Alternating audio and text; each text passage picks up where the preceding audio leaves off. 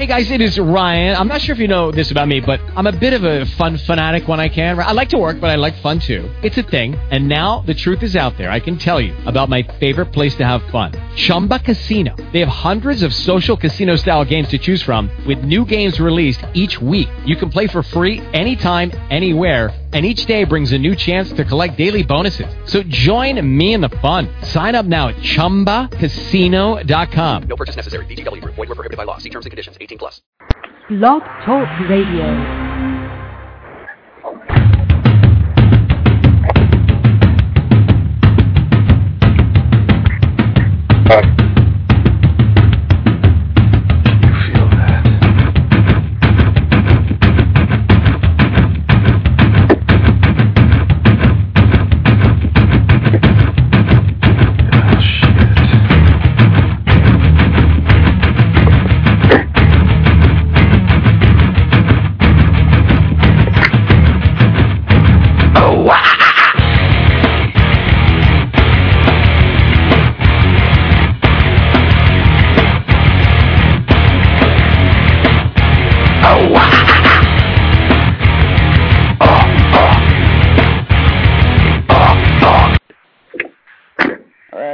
Welcome to the March 20th edition of Rebel Guard Radio. I am your host, KZ. I'll be flying solo the first hour. Alex Saint decided to go out and have sushi instead of join me on the air. The first hour of Rebel Guard Radio this week is brought to you by our sponsor, FogCityWrestling.com. Fog City has a show coming up in San Francisco on April 12th. I suggest you go out of your way. And before we start the show, I'm going to play a quick public service announcement. I'm doing a show. May 3rd, 2008, my wife Jessica will be participating in the Bay Area Brain Tumor Walk. My wife Jessica has overcome and has been brain tumor free for 5 months. Jessica is collecting sponsors for this very important charity. And if you would like to donate anything, please visit the website www.firstgiving.com/Jessica Trites Man. That's Alrighty, our guest in the first hour of Rubber Guard Radio this week is Northern California Bay Area independent pro wrestler Jardy France. What's going on, Jardy? Nothing much. I'm just chilling. Just getting ready to do this interview. How you doing? Fine and dandy. It's actually a little cool out here in San Bruno. But where are you at now? I'm sitting here in San Leandro. I just got done eating some round table pizza. And I'm tremendous. It is kind of windy. Tremendous. Well, we're going to start off the interview how we usually start off with our guests. How'd you break into the pro wrestling business? Well, I did grow up in Pennsylvania, and, I was just like everybody else, I was a fan. I used to watch it, and then I went to this guy's wrestling school. His name is Damian Kane, and they trained me for like 3 months, and then he said he was going to, on vacation for like a month, and he's going to close down the school. But he did that, but he just never came back, and he said he was going to come back.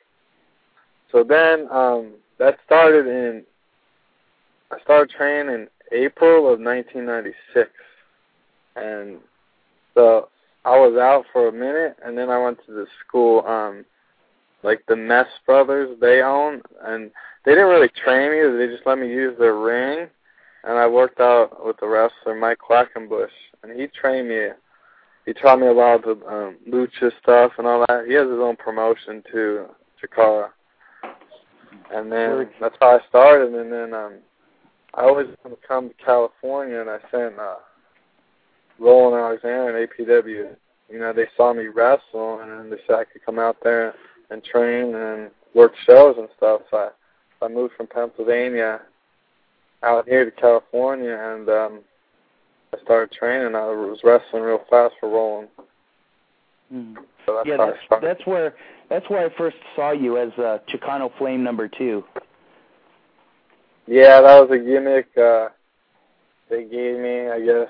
I didn't really have a lot of gear. I don't know why they gave me that gimmick, but, it was fun while it lasted. It only lasted, 6 months, and then I lost my mask, you know, but working with Chicano Flame was all good. You know, he's still going at a top level. I saw him at the Fog City show a couple of weeks ago with, who did he work? He worked Dylan Drake. And, you know, he can still go for an older guy. You know, it still amazed me that, you know, he could still, you know, kick it into gear. Yeah, I haven't really seen him work lately, wrestle, so, you know, I can't say, but, you know, me and him, we trained together back in the day. You know, I saw him at that abortion called WrestleFest in, when was that? Was that in November, right? Or October? Yeah, that was November. Yeah. Yeah, I saw him there, but, you know, no one knew what was going on, so I didn't even go out. You know, I was supposed to go out, and I don't know what the deal with that was, but it was cool, you know, just to be at that place, you know, just to, you know, see faces and stuff, but I haven't seen him go lately, so I can't really say. Yeah, it was solid. It was a solid match with him and Dylan. And he, you know, he worked as a Rudo, which was really surprising because I've never seen Chicano Flame as a Rudo, and it was interesting. You know, it was something different. You know, and I was surprised. And he could, you know, he could still go because he's getting up there in age. You know, he's getting old.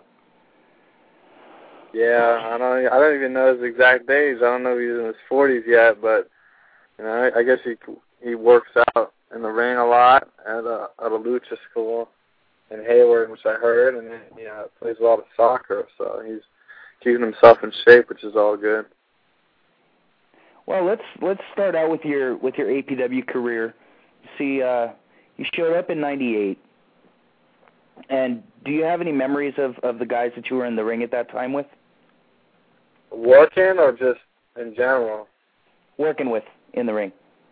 Well, you know, I was blessed enough, you know, to have my first match at APW with Vic Grimes, you know. And he was, you know, he just saw me working out in the ring one day. I was doing just like hopping up the ropes, doing little flips and stuff. And, you know, he just started working with me. And Roland walked into the gym and saw us doing like spots and stuff.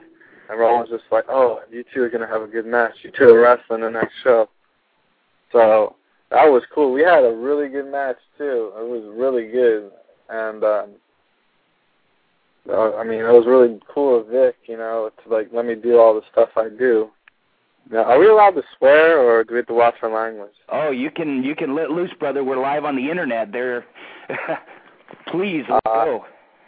I mean, a lot of wrestlers, you know, they don't want to do shit. I mean, for him to do that, you know, I think he's 28 now, right around my age, and I was like 18, and just let me do all that shit, you know, it was pretty cool. And of course, he fucking killed me too, so, but that match was tight, and then I got to wrestle Christopher Daniels too, and we had a good match. He let me do all this stuff. That was a lot of stuff we did, and then I wrestled Modest, which, you know, we didn't do a lot of stuff, you know, because Modest, you know, he was the head trainer.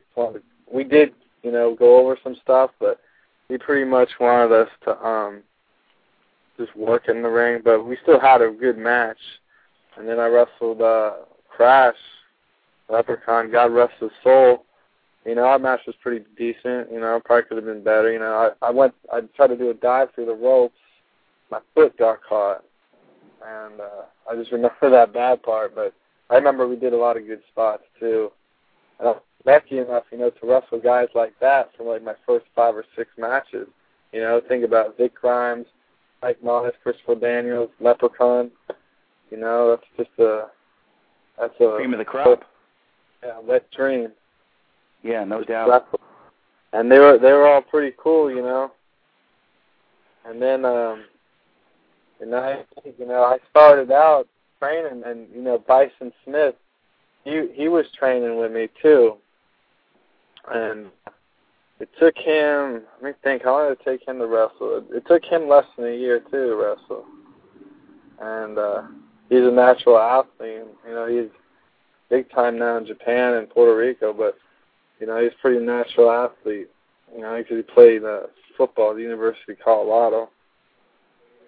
So, I mean, those guys were, they were pretty cool to me, considering, I was a rookie and stuff.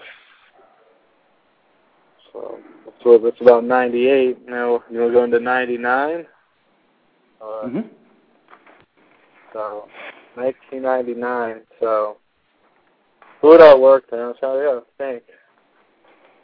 I worked at Daniels again. We didn't have that good match because, he drop kicked me, and I was standing on the outside. He baseball slide drop kicked me. I took a bump, and I smashed my head against the gym floor. It was at a gymnasium in Tennessee, so I had a concussion. And then 99, I wrestled. Jeff Peterson, God rest his soul too. He died. I think he died of cancer or something. Cancer, yeah. Yeah. I wrestled him. We had a really good match. He was a cool guy. I remember. He's just a really cool guy, and he's dead, which is unfortunate. But we did a hardcore match in San Jose. I don't know if you saw that match. Did you see that match? No. After I lost my mask, I actually lost my mask to Chicano Flame in the mask versus mask match. Chicano said that was his best match ever, and it was a pretty good match. And I became the Sly Daddy, with Jimmy Rip and Tony Jones and stuff. What happened to Jimmy Rip? I don't know. I just think,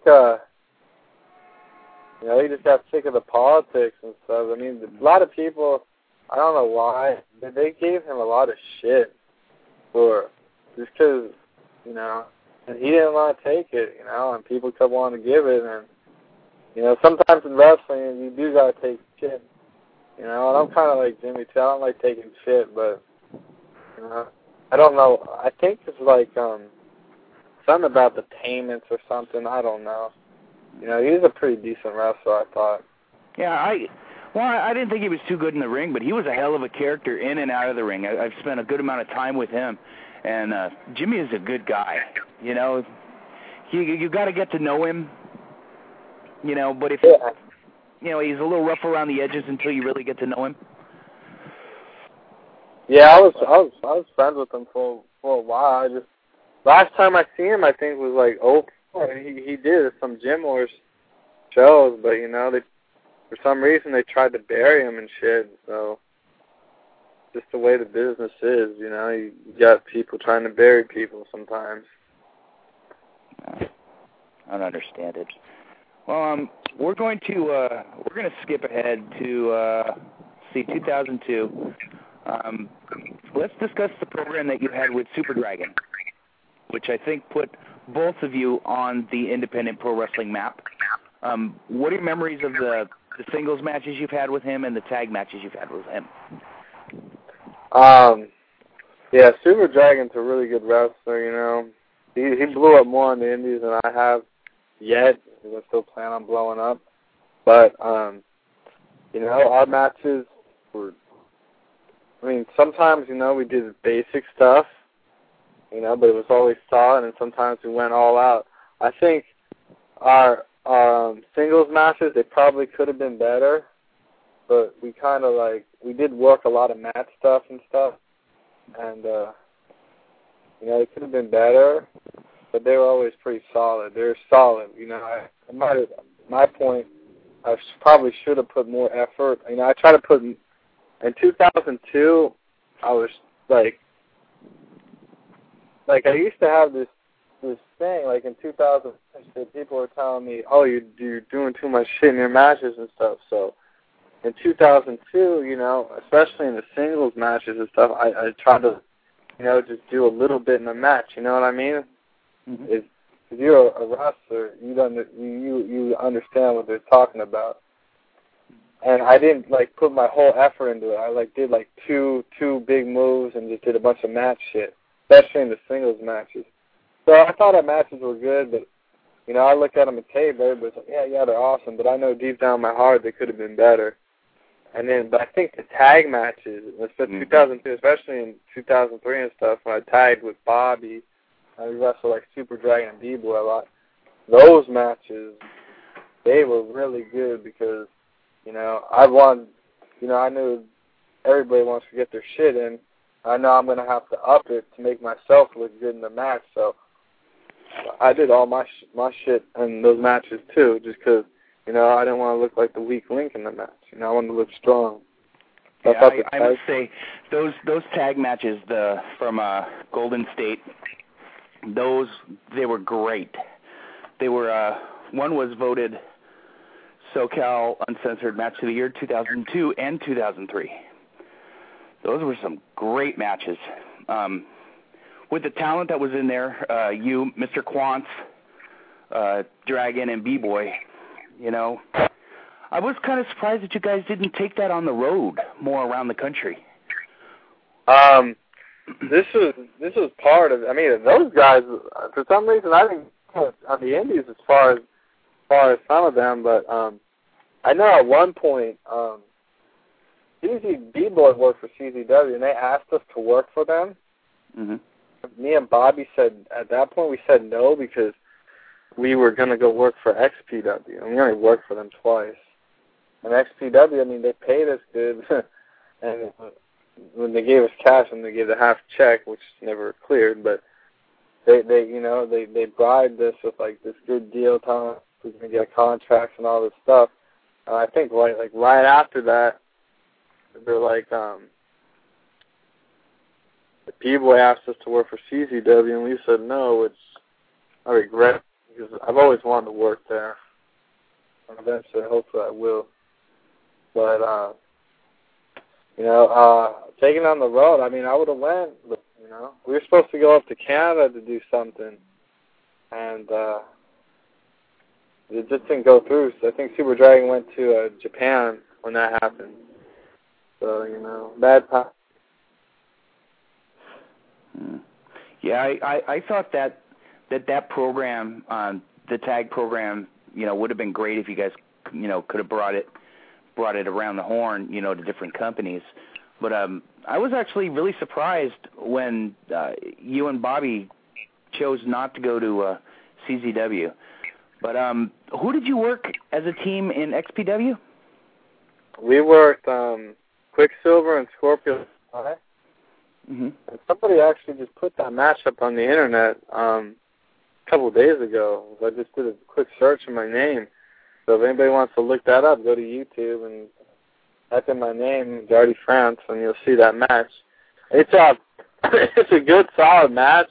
We didn't do all of our shit, but they only want us to go like 6 minutes, 5 minutes because it's like on TV. It's different working TV than it's just like an indie.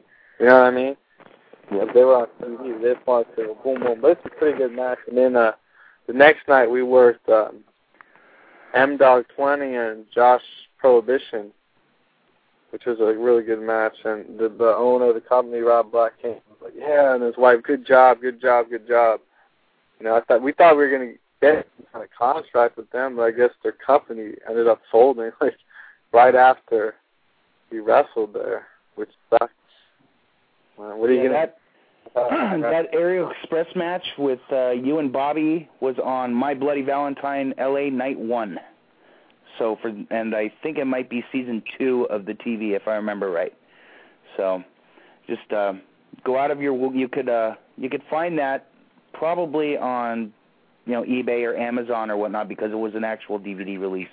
So you might be able to find it. If not, it would probably be on season 2 of the TV that just came out. Sorry to cut you off there, Jardy. That's cool. Just wanted to give the fans a chance to go out of their way to see that stuff because those are 2 quality teams, Aerial Express and Youthzania. So after you did the shots with XPW, what did you end up doing? Well, we didn't hear back from them, I guess, the company, so we just worked. We worked with Super Dragon and D-Boy because they were trying to tell us, if you work for us, you guys can't work anywhere else in LA. And I was kind of fine with that. At that point, they were going to pay us like they said they're going to pay us, but we got a bad check from them, and we got half the money in cash, half the money in check. So I was just like, you know what, forget these guys. I'm going to work where I want to work as long as the people are paying me.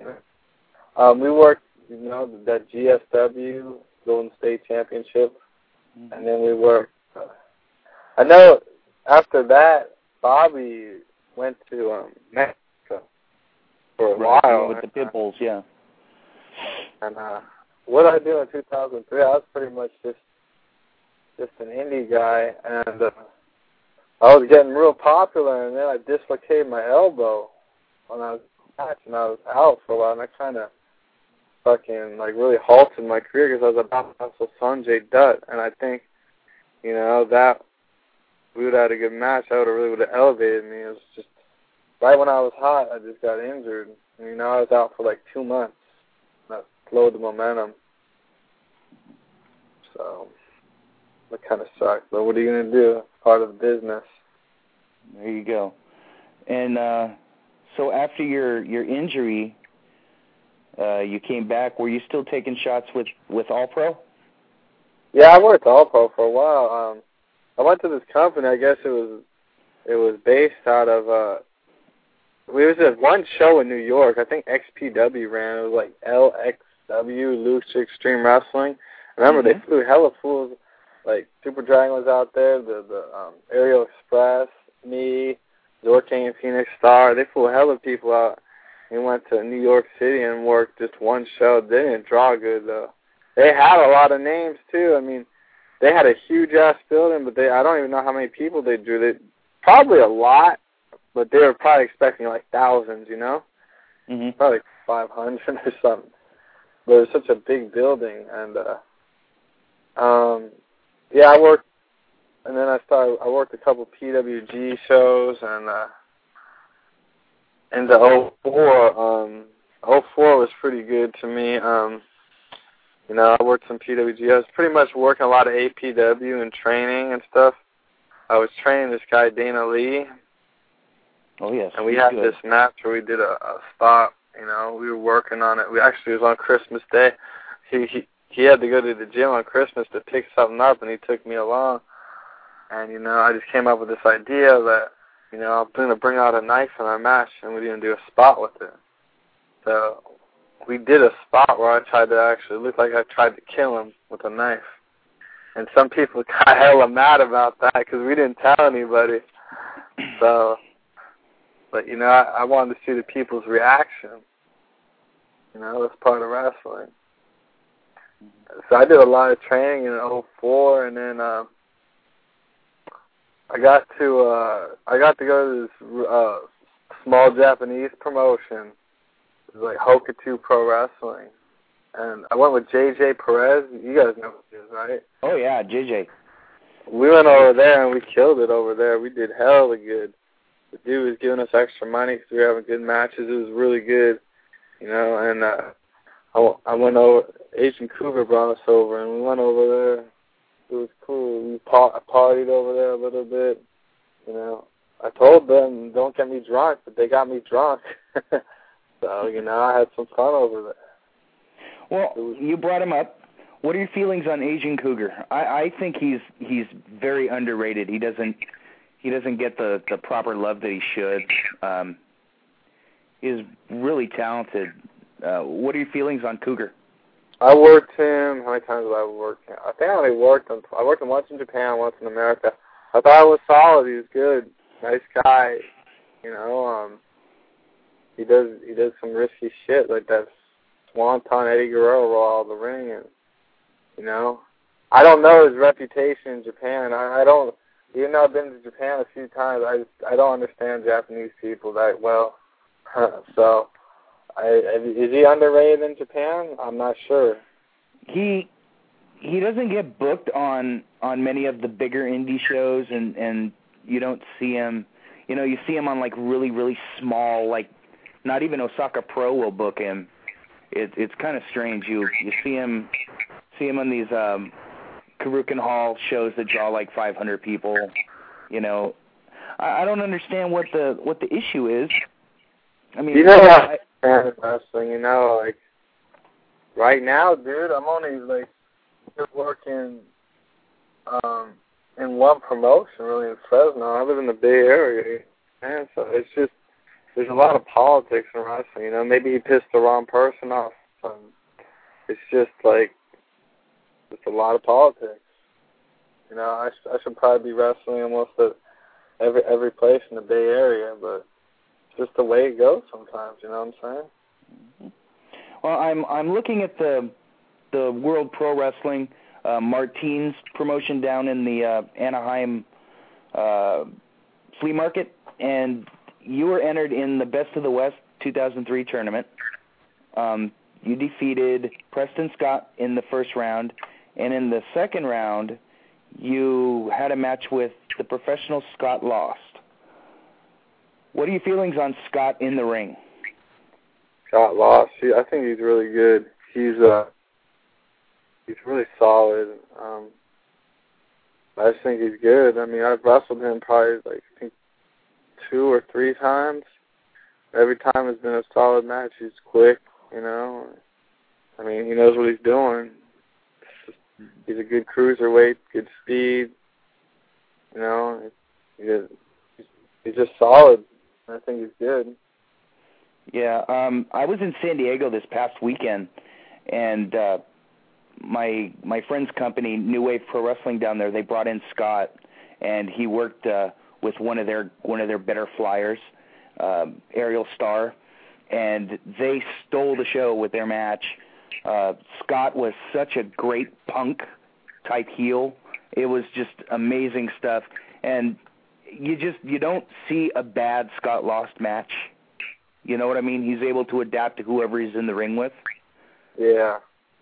You know, he's a solid guy. But yeah, that's what you want, guys that can do that. I mean, I'm pretty much like, I can adapt any style like him, but I know what you're talking about, you know. Guys like that, you know, like, are good because, you know, if I wrestle anybody, dude, I'll pretty much do whatever you want as long as it's pretty much safe, you know. I mean, I'll bump for a young guy, you know. I've been wrestling for a while now, and I don't really care. I'll bump for, you know what I'm saying, for anybody pretty much. And I think that's the way it should be. That's how you have the best matches, when those people work together. So, since you've moved out here, have you gone back east at all to do any work? I went to New York City to wrestle for that promotion, but not really. I know I was going to go to CZ there. I mean, fucking HPW said they were going to take us to Philly, but, you know, that never happened. Eventually, I'd like to. Cool. Have you ever worked for UPW in Southern California? No, never worked for them. Probably not big enough. I have worked for... You've outlived them, so you've outlived them. They're done? UPW's dead. Yeah, they're gone. Rick Bassman got out of the pro wrestling business and got into the mixed martial arts business. So, you outlived them. Well, I'm going to bring up a couple names, and I would like your honest opinions about them. My personal favorite indie worker ever, Mike Modest. Mike Modest. My personal opinion on him, he's a really good wrestler. He knows, he trained me a little bit. He knows what he's doing. You know, he's an angry guy though. Sometimes he flips out on people for no reason. I've seen him just fucking yell at our whole class for like nothing. But I think he's like a great wrestler, kind of like Dean Malenko. And that's really about it. I mean, he was really cool to me when I first got to the wrestling school, but other than that, I mean, good wrestler. Cool. You see, I'm going through some of the APW results here, and it shows that you worked in the King of Indies 2001. Yeah. And in the first round, you went up against AJ Styles. Any memories from that match? thought it was a good match. It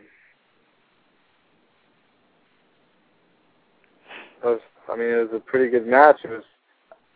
I didn't realize how much of a star it was going to become. Well, I thought someone told me it was a star like before that. I didn't really know though.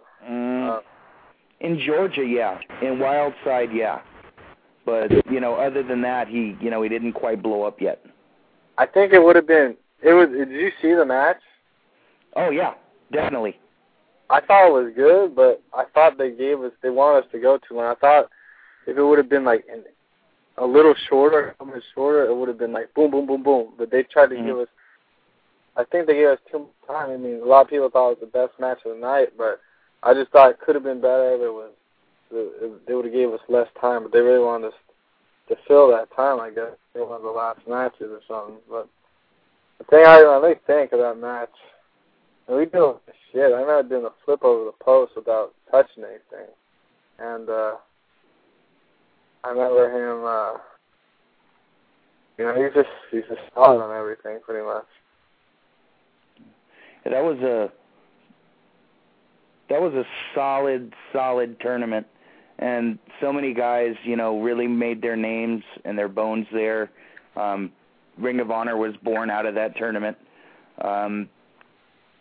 It's just, you look at the lineup. It's just a who's who, and and I would love to have known what the payroll for that tournament was. Oh no, I heard. Roland probably lost his ass on it. Probably.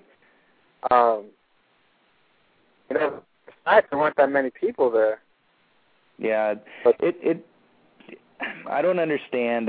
With all this talent, even the legends that they had in attendance and everything, and why it didn't draw, I don't know. I guess it may have been the venue, or it was in Vallejo, right? On a Friday night, people drive all the way out there. It's kind of like it's on an island. It's kind of in the middle of nowhere on a Friday night. Friday Bay Area traffic's crazy. You know what I'm saying? So, that's probably the. So do you think it would have drawn better if it were in like a high school in San Leandro? Maybe the first night. Second night there were a lot of people, because people could get out there on a Saturday. But, maybe he should have ran it like one night here. That might have been better, but maybe it was cheaper that way. He did it. I don't know. I don't know how to run promotions yet. But he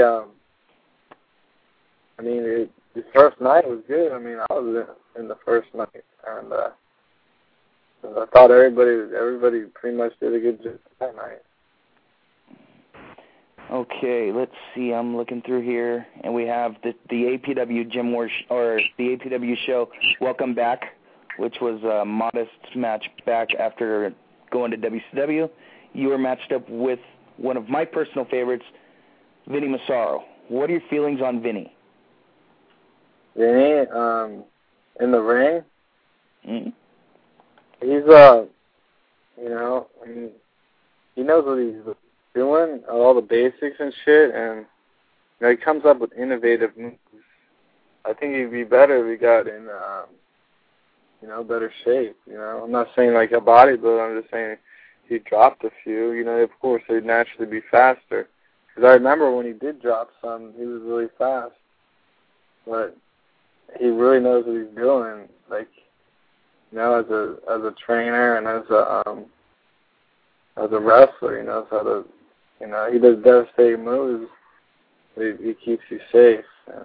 He is kind of stiff, but what do you expect when I don't even know how much he weighs now. I remember back, I think he weighed like 250s.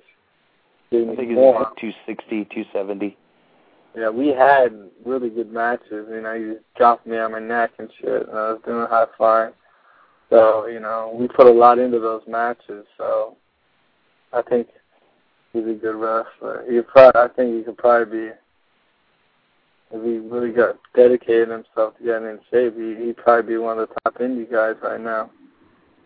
No, I personally like his team of the Cartel with Big Ugly JD Bishop. They're really, really good together. Yeah. Have you ever worked with JD? Yeah, we wrestled them one time. Me and Joe Applebaum, they did their finisher to me. I don't even know what the hell it actually looks like, but everybody said it looked awesome, so it was all good. I mean, fucking, isn't it like a Canadian destroyer from his shoulders, right? Yeah. Yeah, so yeah, we had a pretty solid match with them. Me and Joe Applebaum wrestled them. Big Joe. Well, you brought him up. What do you think of Pogo the Clown? I love Joe. Yeah, he's a good guy. I was an XPW. He was real cool to me. I rode down with him. I'm working a lot in NAW Fresno. I went down with him. He's just a cool guy, He's like, he's really respectful to me, since I've done some stuff. I mean, I haven't, a big pro, but I've done a little bit in the business, and he respects me, and he's a solid guy, and he'll take your head off with the clothesline. Yeah, no shit. He's a fucking monster. Yeah. I would love to have him next to me in a bar fight, I'll tell you that much. Yeah, me too. He's a monster. I'm looking at APW Christmas Chaos 2002 for the APW Internet title. You, Bobby Quance, and Super Dragon, and a three-way 60-minute Iron Man match. Any memories of that match? Yeah, I got hurt a little in that match, and I was only in 15 minutes of it. They did all the work. I tried to come out and do so. I had to go back. I just tweaked myself a little, and then I tried to come out, but it was mostly them doing all the shit. So I don't really have that many memories of the match, except I hurt myself a little. Could have been better for my part, but that's how it is in wrestling. If you get hurt, you get hurt. What are you going to do? Yeah, I wrestled. We had a match the next night, and I wrestled it. I was fine. Oh, that was the Germs NorCal Golden Gate Invitational? Yeah, that was another thing with me, Quance, Dragon, and B-Boy. We were all in that tournament, and we lit it up that night. I think Bobby or B-Boy, I don't know who won that tournament. I know they were in the final. I think it was Bobby. It was Bobby and B-Boy in the final, yeah. Yeah, that was a pretty. It was. Well, all right. It was a good show, but I wasn't happy about Nikki being in the tournament. Nikki? But that's just. She was? I don't even remember if she was in the tournament. She had Bobby in the first round. So was that a good match? It was, but I'm not one for men and women going unless it's Sarah Del Rey or cheerleader Melissa. Other than that, never mind. But Nikki is Sarah Del Rey. Oh, that's right. You know what? You're right.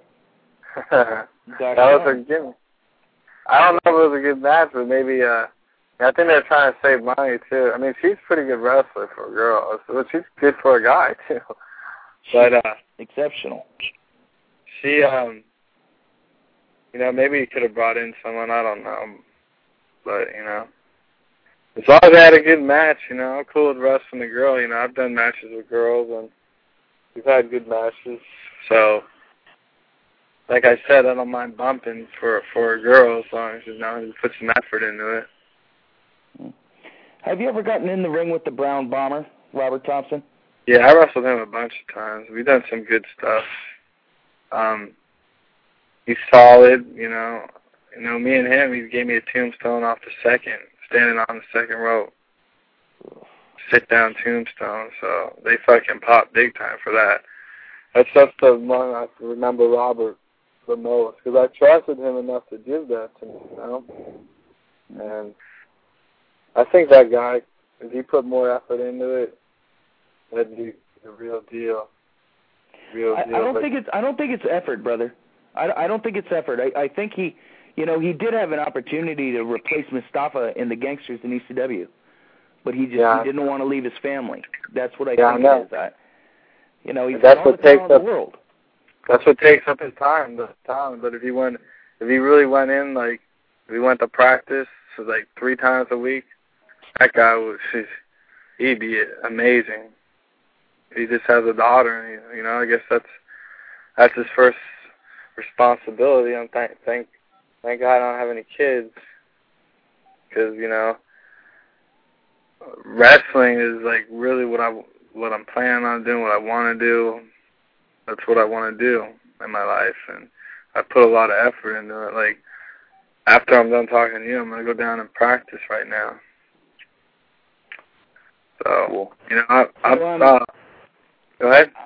Are you trying to hook up with any of the newer companies up here in Northern California, like Fog City or Pro Wrestling Revolution? I mean, I don't know about Pro Wrestling Revolution, but I'll hook up. I think I even sent Fog City an email or something, or MySpace, but pretty much I'm available for any promotion right now, as long as it doesn't involve the dates I'm booked on, because I got injured pretty bad. I went to Japan in 2006, and I injured my knee, like, my first match. I was already injured, and I just worsened it. And I was out for, like, over a year, it took a long time for me to recover. And, tried to getting started back up. My first match from my recovery, if you want to backtrack, you want to keep going, we can talk in 2004. I'll go back to 2006. 2004, we dropped off at that after I came back from Japan. After I came back from Japan in 2004, I knew I was going to Mexico, and that was like the best feeling in the world. So I went to Mexico, Enesma. Did you ever hear that promotion? Oh, yes.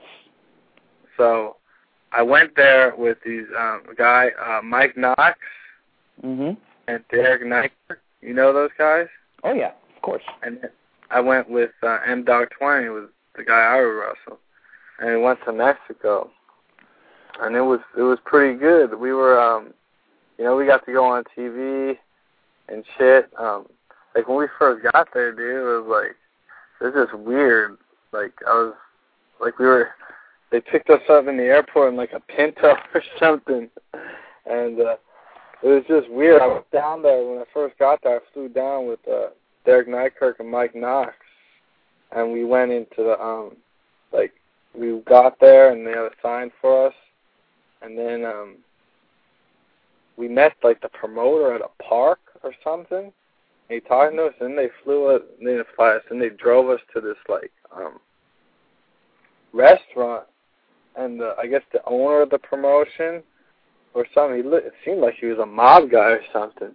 Like, we ate this hella nice restaurant, but it's like he was, like, the only person in there, and he had these girls.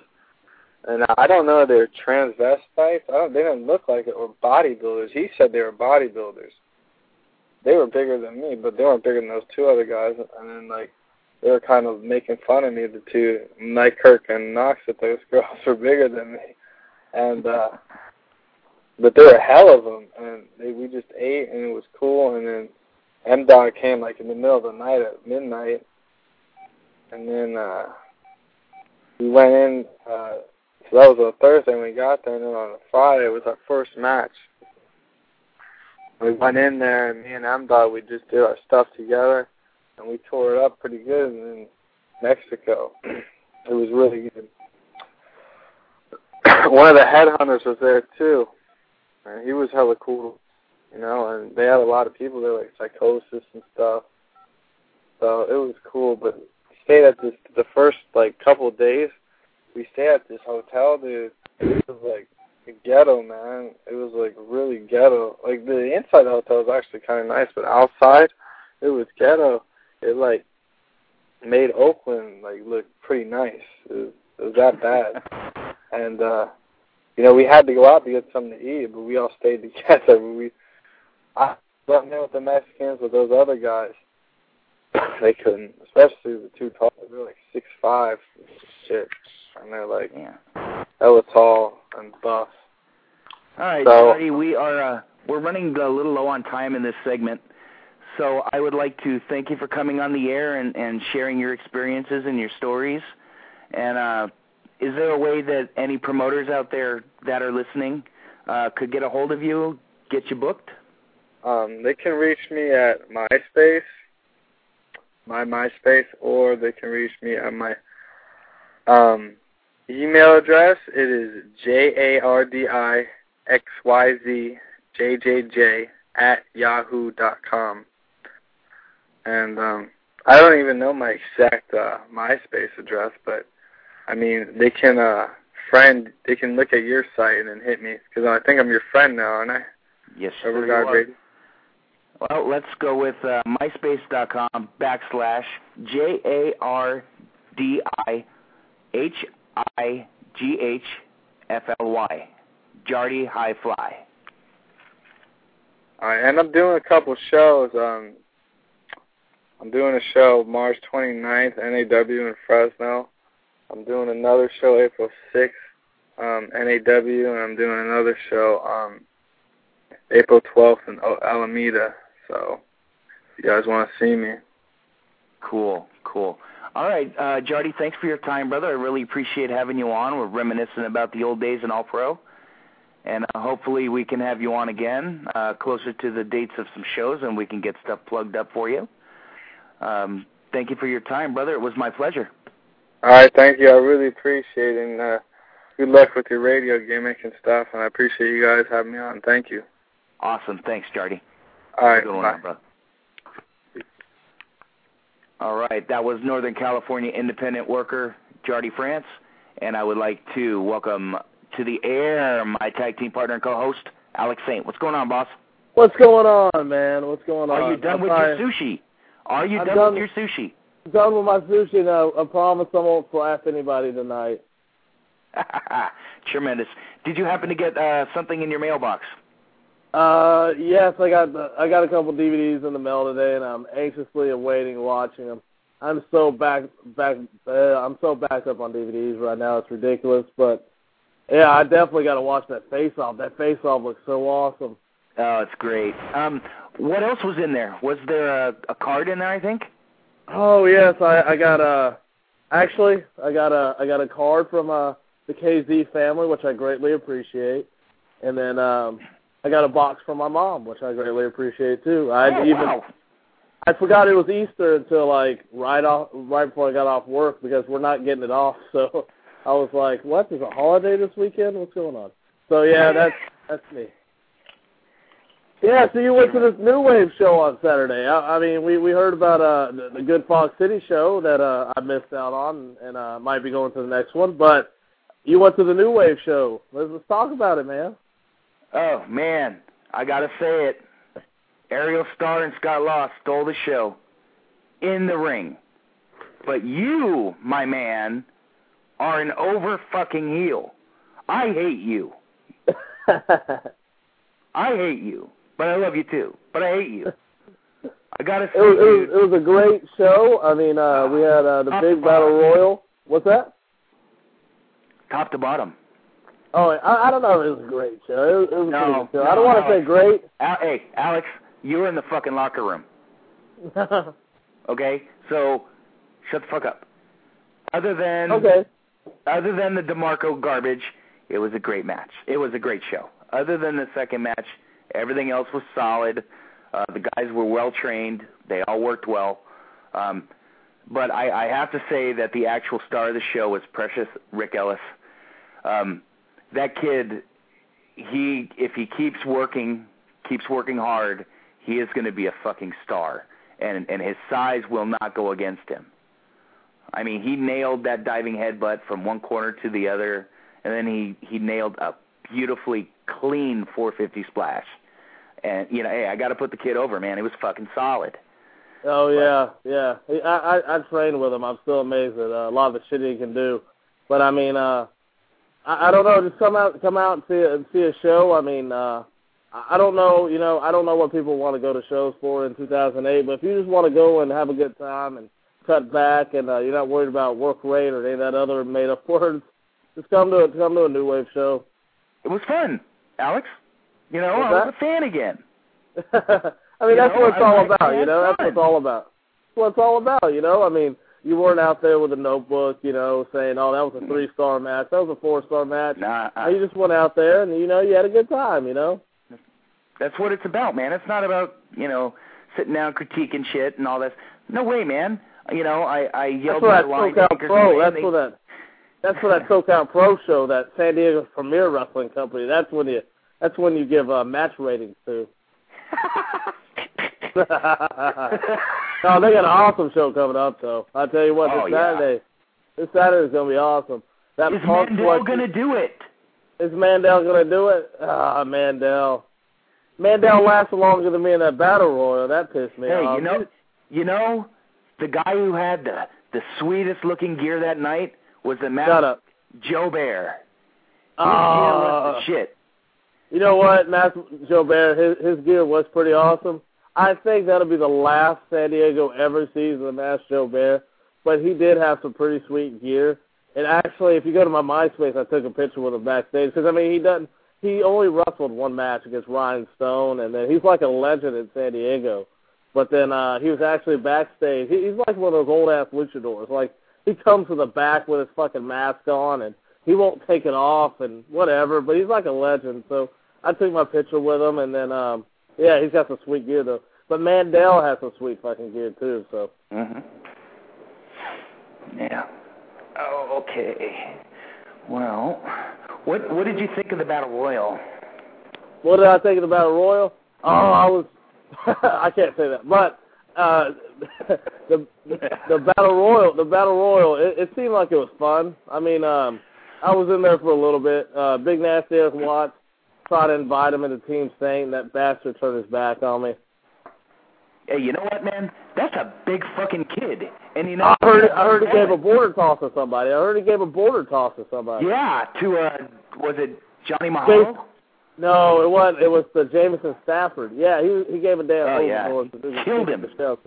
Yeah, I heard he gave him the border toss, and I mean, I can't wait to see the damn thing on DVD. I don't know how widespread this thing's going to be distributed, but I know we're probably going to do a DVD on it. I know that's in the works. Like it was in the works for the first show, but like I think this is going to be a little bit more reliable. I think we might start putting out little DVDs. So well, you know, that was the first time that I've seen Eric Watts live, and I was impressed. How old is Eric? Eric, he's younger than me, that bastard. He's like 22 or 23. Jesus, and he's not done growing, Alex. No, he's not. Like, his dream is to get to Japan, and, like, he's got the size for it. I mean, Jesus Christ. Kind of like a Sylvester Terkay type Predator kind of gimmick. You know? Yeah. Running through the crowd, throwing chairs at people and shit. I could see it. With this huge-ass, you know, big-ass fucking super afro. I could see it. I've never seen a man that looked like him other than Andre the Giant in the 70s when he had that big-ass afro. He was a white man. I've never seen a black guy that big with a big-ass afro. Then he's awesome. Eric Watts is an awesome guy. Break kayfabe. He's an awesome guy. I can't put him over enough. He's really awesome. How about that three-way? How'd that match go?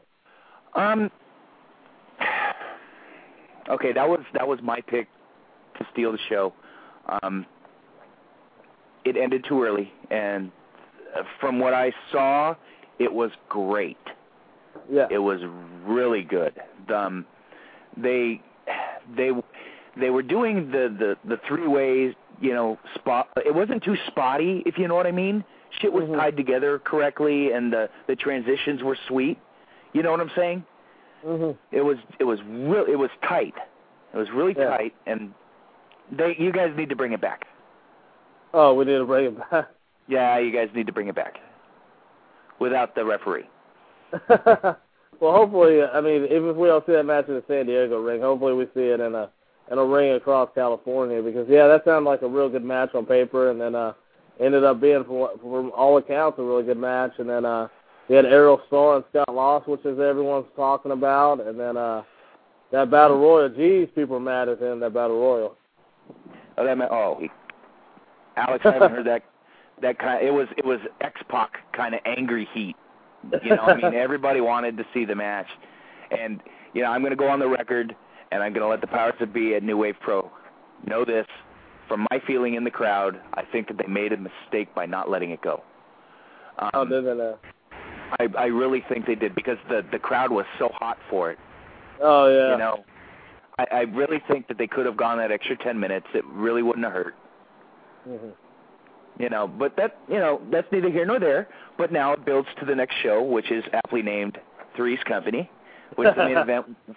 Hey, that's good stuff there. The main event is it ain't Seinfeld. For the New Wave Pro Wrestling title in a three-way dance of doom. We have SoCal Crazy, my pick to win, and Baby Slim, and the guy that I did not expect to see there, Matt Twisted. Oh, you didn't expect to see Matt Twisted? Wasn't it? That was a neat little twist, no pun intended. Sorry, bro. But I'll tell you, and I'm going to tell, this message goes out to each and every one in that locker room, the owners of the company, everybody that helped set up the chairs, the ring, everything. First-class promotion. And you guys all took me in with open arms, not knowing me from fucking Adam, no pun intended. I had a really good time. Everybody was professional, friendly. Even the crowd was great. The four dicks that were there, but they left after their buddy's match. But other than that, it was a solidly ran show. And my hats are off to you, Alex, and your people. Hey, we got a couple of matches. Other than that, of course, we've got more weeks to build it. But while we're on the topic, let's go ahead and get to it. Like you said, for the heavyweight title, the New Wave Pro Wrestling heavyweight title, we're not a world belt like a SoCal Pro over there. The pretentious San Diego company, as I like, not the premier, the pretentious San Diego company, as I like to call them.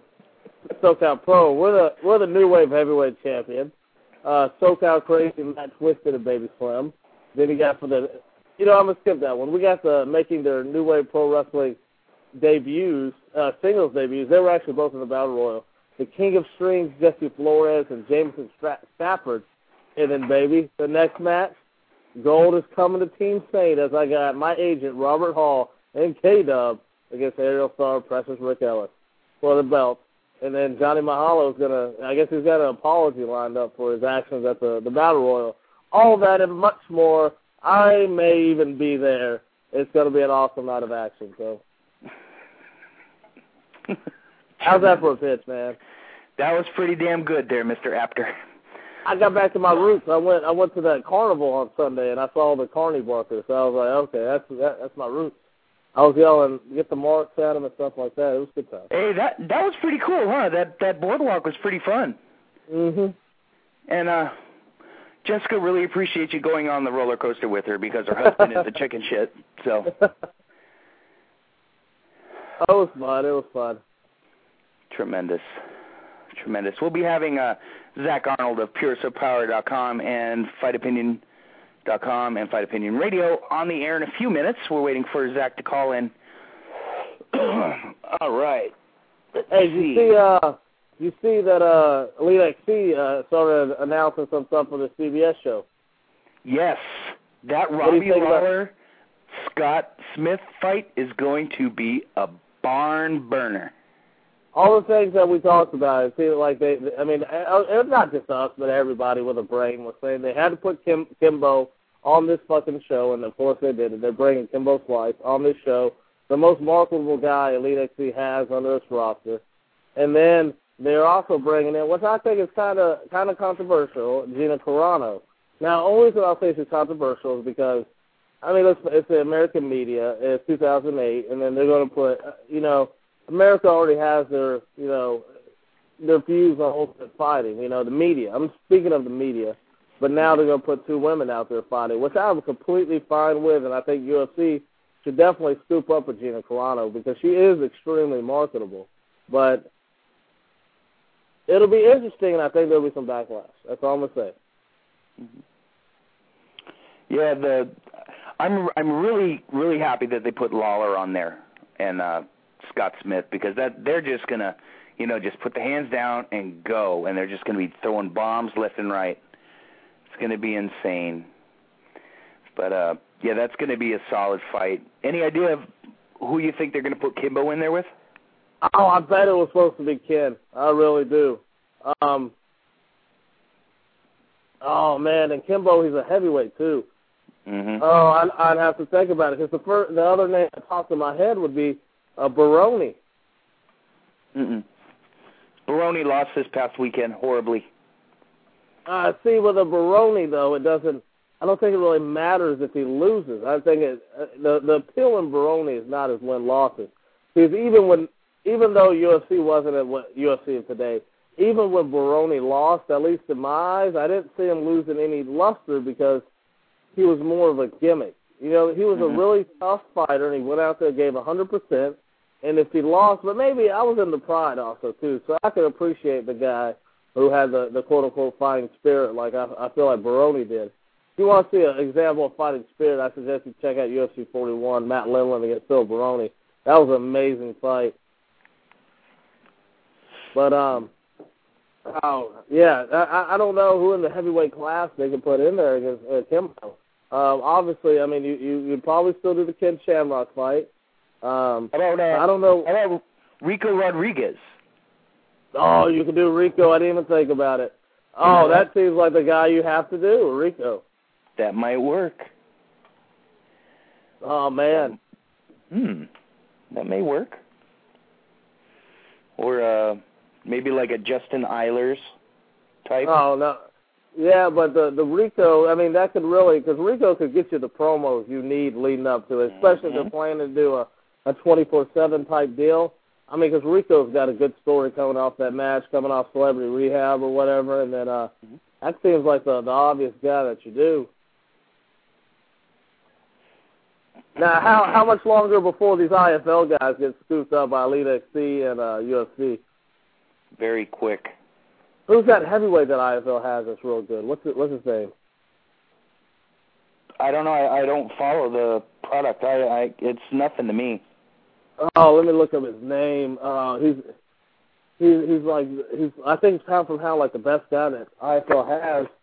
He's I think he's a heavyweight champion. As I'm looking up his name, of all the guys who are coming up for contracts to be renewed from UFC, who do you think they'll actually get?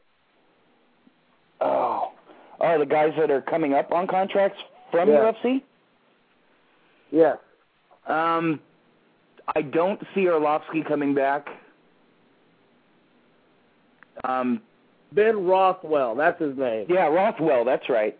Rothwell is good. If UFC could put him into that heavyweight division, boy, it would definitely make, at least talent-wise, it definitely make for a good heavyweight division. I don't know how his promos are though, which it seems like it's just as important nowadays. I mean, how good of a promo you are. So, what do you think of the upcoming Fight Night Live with Ribs McFlorian and the Joe Lozon? I have been. You know what? I don't. This is either a testament to UFC's marketing machine, or it's a testament to this might actually be a really good fight, because I've seen Kenny Florian go in there with some of the better guys at 155 and either really hold his own or really win. And when he does, I mean, like Kenny always says, I mean, he goes in there, he brings the fight. I personally don't like him all that much, but you know what? He goes in there and brings the fight. But Lazon, from seeing him 13 weeks on that Ultimate Fighter program, I remember another time that this happened to me is when it was Rich Franklin against Nate Quarry from the first season of Ultimate Fighter, because Quarry was built up for 13 weeks. Even though he was injured, he was still built up for 13 weeks on that TV show, because you remember what they did. He was injured, but they made him an assistant coach, which kind of added to his appeal. Like, oh, man, this guy's got to be good if they're keeping him on as a coach. And went in there against Frank, and then he had that impressive showing at the fight night, the fight night finale, Ultimate Fighter finale. He had that impressive showing, and then he went in there against, the champ, and he got demolished. But I don't, honestly, I mean, my head is telling me that, Lazon is going to wax the floor for him, but I just know it's going to be a good night. All right. Well, we have on the line the owner and operator of PureSoulPower.com and FightOpinion.com, and co-host of Fight Opinion Radio, Zach Arnold. Welcome to Rebel Guard Radio. Zach, how you doing tonight, brother? I'm doing good, Zombie. What's going on? Oh, man, we're just talking a little UFC here and there. And by the way, I like Joe Lozano in that fight. I have to agree with you. Now, what are your reasons? Because like I brought up earlier, I mean, do you think that he's coming in a little overhyped coming off that UFC Ultimate Fighter? He's being traded by BJ Penn, who's probably one of the best pound-for-pound fighters in the world. I mean, there's no question. The training is all the difference for him. And remember, Lauzon, when he had his debut, he knocked out Jens Pulver. So yeah, he did. He's not a pushover. Mm-hmm. Well, we were discussing Elite XC on CBS. Who the perfect opponent for Kimbo Slice would be. My pick was Rico Rodriguez. Ooh. Who do you think it would be? I still think they're thinking about Ken Shamrock. I mean, I think what they want Kimbo to destroy someone and to really embarrass someone. I mean, Shamrock would be, he's the icon of UFC for your average casual fan at home who watched Shamrock against Tito for 2 years or whatever, and I think that would actually be kind of a symbolic gesture because Ken Shamrock was the one who really put UFC on the map with the big ratings they had with Ortiz on Spike TV. So I think that's a natural fit there. I think they'll probably do it. What do you think the chances are of Ortiz walking out at that Elite XC show? I think they're very good. I mean, the show was the first show May 31st. That's only a few days after the Las Vegas show that he's going to be fighting on against Ryota Machida, right? So, I mean, that sounds perfect to him. I think that's perfect timing. Now, I have this belief that I think you have to put Carano on, but I'm just afraid of the mainstream media kind of giving a little bit of a backlash to Elite XC for putting a woman's fight on primetime TV. So, do you see the same, or am I just imagining all this? Or? No, I understand your concern because, they're going to have Kimbo on, and that's enough of a circus as it is. They probably should save Carano for a second CBS show because that'll be another attraction there. So it definitely will. Carano, other than Kimbo, I mean, they have two made stars right there, Kimbo and his awesome gimmick, and then you have Gina, who's just smoking hot, and she's a really good fighter. Yeah, so, the thing about Gina that people don't give her enough credit for is she is savvy about the media. I mean, let's face it, she's been on American Gladiators on NBC, and now she'll be on CBS with this deal. Tell me what other fighter's been on two free-to-air TV networks in terms of high visibility. Somebody else who's media savvy that I want to bring up real fast is what do you think the chances are that the Angle Couture submission challenge will go down? I think it's actually very possible, and really? I know there's a lot of people in Atlantic City, and there's a few in L.A. who would love to put it on, and I really, again, Rico Chaparelli, who is behind Frank Trigg and so forth, he could put that together. I think that's very possible. Really, I was listening to another radio show, Between the Ropes, when Kurt Angle was on, and then he was bringing it up, and it just sounded to me, like every other challenge that he's laid out there. I mean, it would definitely be interesting. Could you pick a winner in a submission match between Couture and Angle? Oh, Randy would smoke him. I mean, this is not even a contest. And interesting enough, remember, Antonio Inoki, he's now marketing Kurt Angle in his Kakuto MMA debut for April the 12th in Osaka in a three-way against Daniel Ogala and Josh Barnett, which oh wow, a three-way MMA match or work or shoot sounds horrible. That sounds awesome. It's great for us, but I mean. Okay, well now since we're on the subject of Kurt Angle, I'm gonna segue into TNA. Now I've been watching a lot of the TNA talent when they come over to New Japan, and I have this opinion. I have this question, as you were. Yes. Who is the worst guy that has come from TNA to come over to New Japan? Oh, Abyss. That performance at the Tokyo Dome was I couldn't scream enough at the TV.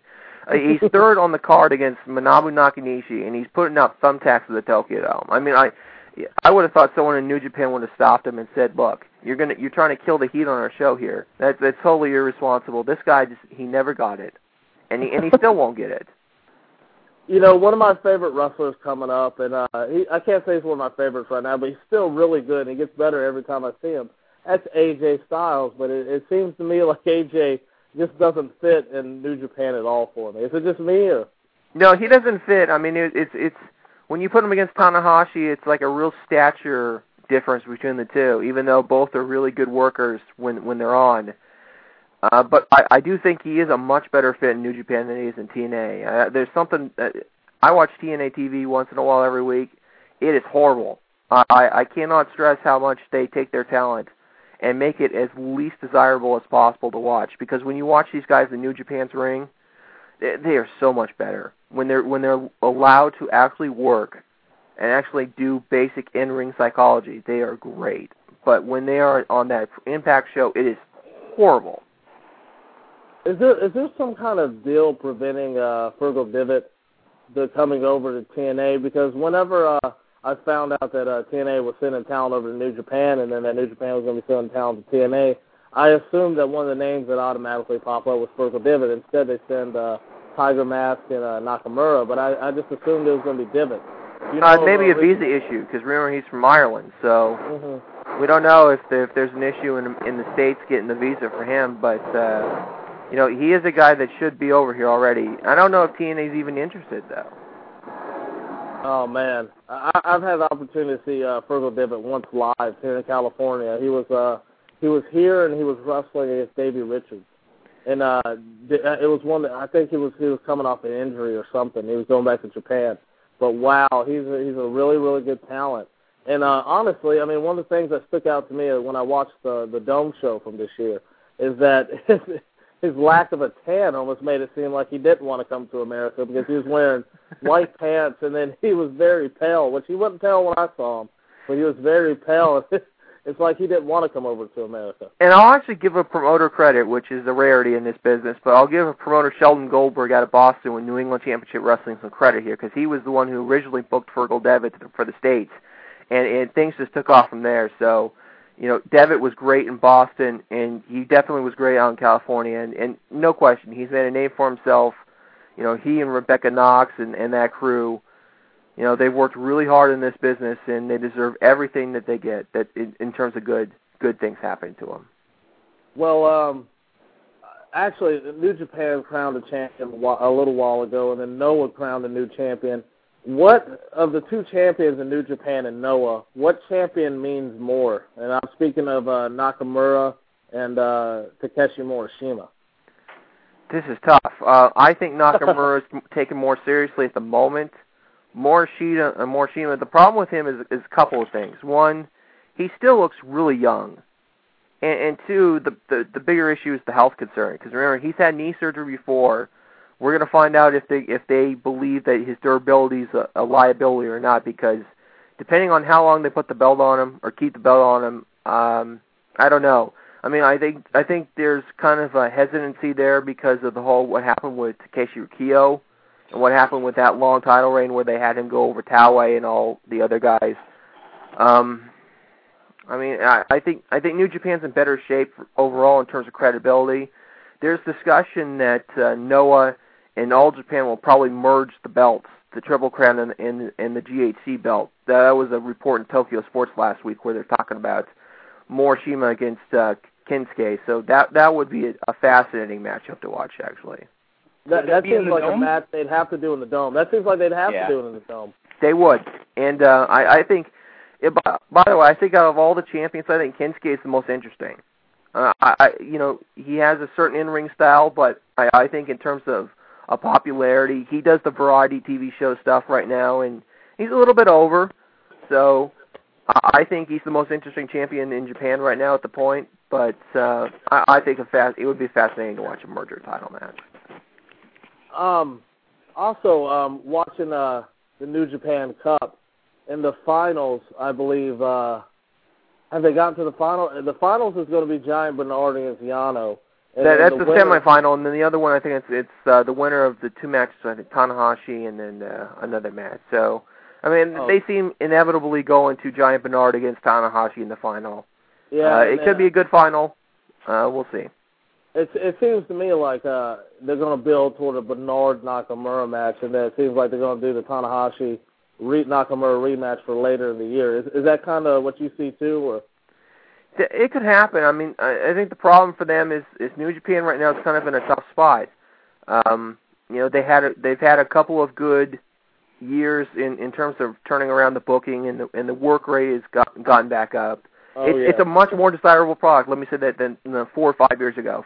It was brutal 5 years ago. I mean, it was hard to be a fan of that company, and they really turned things around. And Yuke's, I think the one question mark is money, because Yuke's, which has a lot of money, had to recently write off a 1.7 million yen loan to New Japan and basically say that they couldn't get the money back on it. So New Japan, for all intents and purposes, I mean, it's a great match. Nakamura and Tanahashi should be a good match. But I don't know if they're strong enough to make money. And that's a very hard thing for them to figure out how to do it and how to build it up. Has the return of Tenzan mean anything for New Japan? No. They haven't done a thing. I mean, he had his little return match, and they really haven't done much with him. And you know what? I don't blame him. I mean, if you're a booker, look at his track record the last several years in terms of injuries. I mean, his body is broken down. He is charismatic, but it's hard to put him in a position, because if you push him high and he gets injured, then you're stuck. So. And I also found it very interesting at the last New Japan show that I saw that it seemed like they were really pushing for a longer title reign out of Minoru and Prince Devitt, and then they lost that show against Liger and Akira. I can't say his last name, but I saw that real surprising, because it just seemed to me like they were really building Minoru and Devitt as a solid tag team. You know, a couple of years ago they were doing a really good job with the booking of the junior tag belts. Remember, they had Jado and Gato as the champions. Yes. And they had some really good matches, and then it really seems to be more like a hot potato now. It's like, who wants it next? And I'm not sure what the deal is. Okay, and then I have to get this question out. A guy who I first really make a name for himself in the Southern California scene, and now he's in New Japan. Have you heard anything or seen anything out of Carl Anderson over in New Japan? I've seen a few things. I mean, I haven't seen anything in full. I'm waiting to see if TV Asahi will air his match against Kanemoto in full, because that would be something I'm very interested in seeing. But oh yes, I am myself. Yeah, he looked good so far. So they put him over against Hirasawa on the undercard. I mean, he seems to fit in with the company style right now. So I think he's a good bet to be a long term. And remember, he was put in a very tough position in that company. They booked him as the last-minute replacement for Yuji Nagata, who had a stroke or blood clot or whatever you want to term it.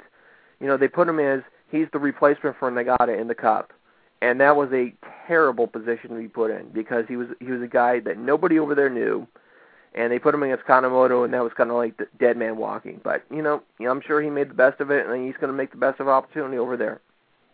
Yeah, Carl Anderson, he's a really, really good talent. I was actually expecting him to get a World Wrestling Entertainment contract, because WWE did a big swing out here, and I also expected them to pick up both Carl and Joey when they were out here. But I was really happy to see Carl get a big break and go into New Japan. Yeah, but he doesn't look like the kind of guy who takes vitamin S, does he?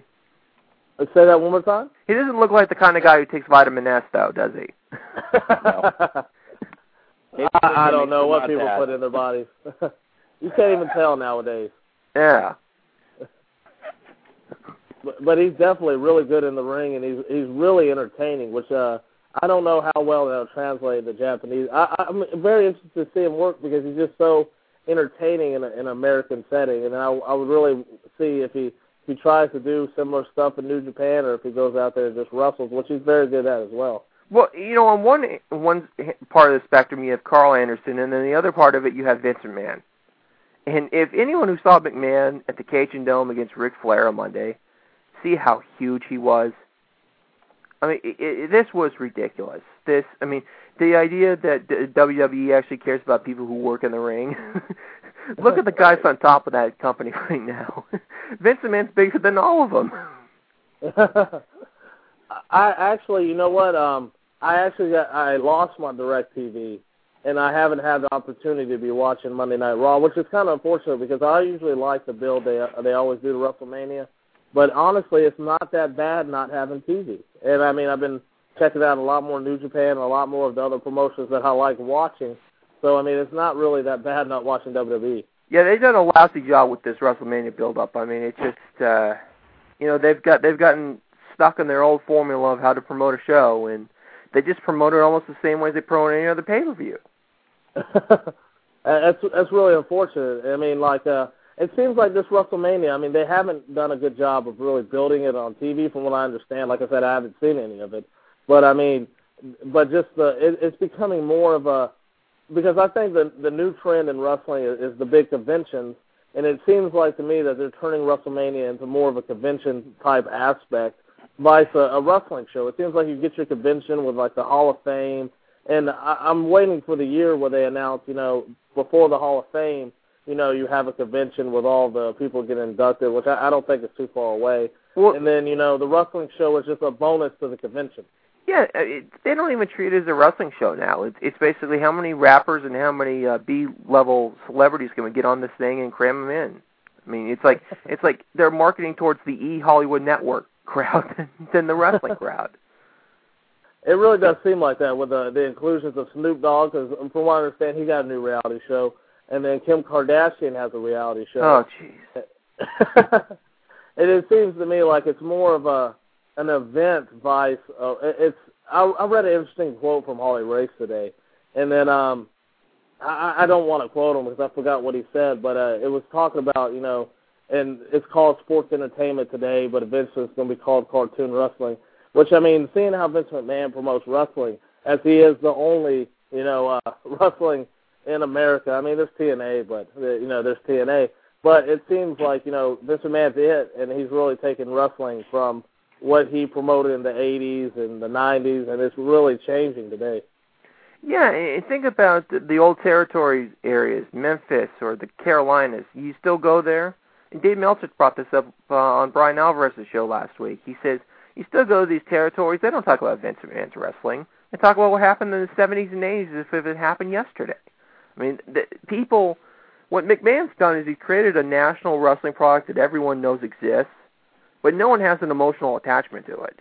No one ever thinks about it in terms of what they see in person because, when he goes to your town, it's just a traveling circus. It's not even a real flavor or local flavor to a show. And he's completely detached himself from reality in terms of what the fans want. Do you think now would be a good time for Conan and his partnership to bring AAA into America or maybe CMLL into America? Because they would be okay, I'll let you continue.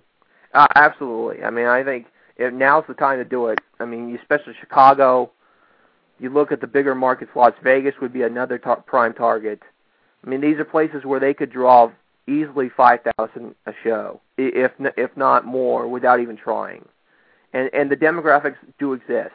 I mean, and they've existed, since the 90s, but they've gotten much better for that kind of product. I think that's something he should just pull the trigger on right now. I mean, if TNA is going to go to, like, Barrie, Vermont, and they're going to draw, like, 3,000 a show, why can't AAA do the same thing? It definitely seems like that because, I mean, I was just watching When Worlds Collide the other day when the show they actually did in Los Angeles, and it was a very, very heated show. It's almost like a territorial show that they did in 1994. The crowd was so hot for everything, and everybody was so over. And, I mean, it just seems like they could have that appeal today because, from what I understand, Rey Mysterio Jr., I mean, not from what I understand, I go to a lot of lucha shows in San Diego, and, Rey Mysterio Jr. merchandise is sold out. And I was telling the KZ, you can't find Rey Mysterio figures in Walmart. You can't find them in stores in San Diego because they're all sold out because, I feel like the Hispanic culture really looks up to him because he's on TV. But if AAA could get, a real television deal in America, I mean, they could really, take over at least the southern states. Yeah, and, you mentioned the idea of territories. I mean, I'm thinking about how the WWE just completely mishandled the whole Ohio Valley situation, and I thought, why didn't TNA get in there and pick up that territory? I mean, if anything, Jim Cornette's there. I mean, they could have done it, but they're so short-sighted on this whole deal. I mean, they had a chance to really pick that up, and I'm surprised they haven't. I'm really surprised they haven't, too, because, I mean, and then speaking of territories, I mean, WWE, they have 70-some-odd guys at Florida, and there's no way that they could find time to really cultivate any talent there. I believe that WWE made a huge mistake in dropping, I mean, mind you, Ohio Valley, which all their top guys for at least the past 5 years, most of them have come from Ohio Valley. But, I mean, the fact is that, there's only one place to train now, and it's 70 guys there. And then, I mean, I just see this year's spring cleaning. I just see so many guys being let go, and then a lot of guys are being let go due to the wellness issues, which is funny that only wellness is affecting the developmental, not really the main roster all that much with the exception of Jeff Hardy. But, I mean, just, the problem with the Florida territory is Steve Kern's in charge of it. Steve Kern's also on the road as an agent. How are you going to run a school? How are you going to promote local shows if you're also on the road for the national company? You beat me. I mean, it's impossible. The system they have is completely flawed. And if they're expecting Johnny Ace to run that thing, good luck. Yeah, right. Well, Johnny Ace's days, I think Johnny Ace's days are numbered. Do ya? Yeah, really. He's dropping the ball, and I think it might be time for a change. We need to freshen it up a little bit.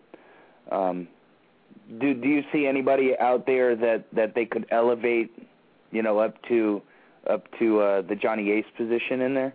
Dean Malenko? Dean Malenko, exactly. Someone that knows something about the business. And he also knows a lot about Tampa and Florida, too. So it's not, that's a guy I'm surprised they didn't put in charge of that territory. Because he and Joe, of course, along with the great Malenko, I mean, you would have thought that would be the most natural fit. I have to agree. Is Joe still around? He's not wrestling, but I mean, I saw a newspaper article interview with him a few months ago, but he still talks about the business. Okay, so bringing it back to Japan for a little bit. Sure. Now, this happened a while ago, but I think a lot of people were very, very disappointed in the fact that Hiroshi Tanahashi lost the match to Nakamura, and then seeing the Kurt Angle-Nakamura match, it just seems like it would have been such a better match if it had been Tanahashi-Angle. Now, why? Because I'm just now getting into New Japan. What's the thing about Nakamura why they believe that he's the future of the company and not someone like Tanahashi? Nakamura is protected by a few interests in the company, but overall, there's a lot of people in the company who hate him. I mean, it's not necessarily his fault, but he's a very divisive figure because, remember, he came in the business protected by Inoki. He was going to be the child of Inoki, and he was protected the entire time, especially when they had the feud with Takayama and everything and so forth. So there's always been kind of a disdain by the workers, especially Tanahashi, and I think Tanahashi's built up a lot of credibility since, he had that incident where the woman stabbed him, and he had to go through, a few years of image rehab, and he worked his way to the top. And Nakamura, again, Inoki, I think his influence is increasing in the company. You can see it because the New Japan IGF feud is starting to really pick up. And the more Inoki's influence increases, the more you'll see Nakamura's influence increase. What's Hiroki Goto mean to that company? Because the first time I'd really seen Hiroki was the 11-8 pay-per-view where he had that amazing, it was 11-11, he had that amazing match against Tanahashi for the IWGP belt. And then what's Hiroki Goto mean to New Japan?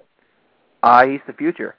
I mean, if they can keep this thing afloat and not lose all the money in the world, I mean, he's the future.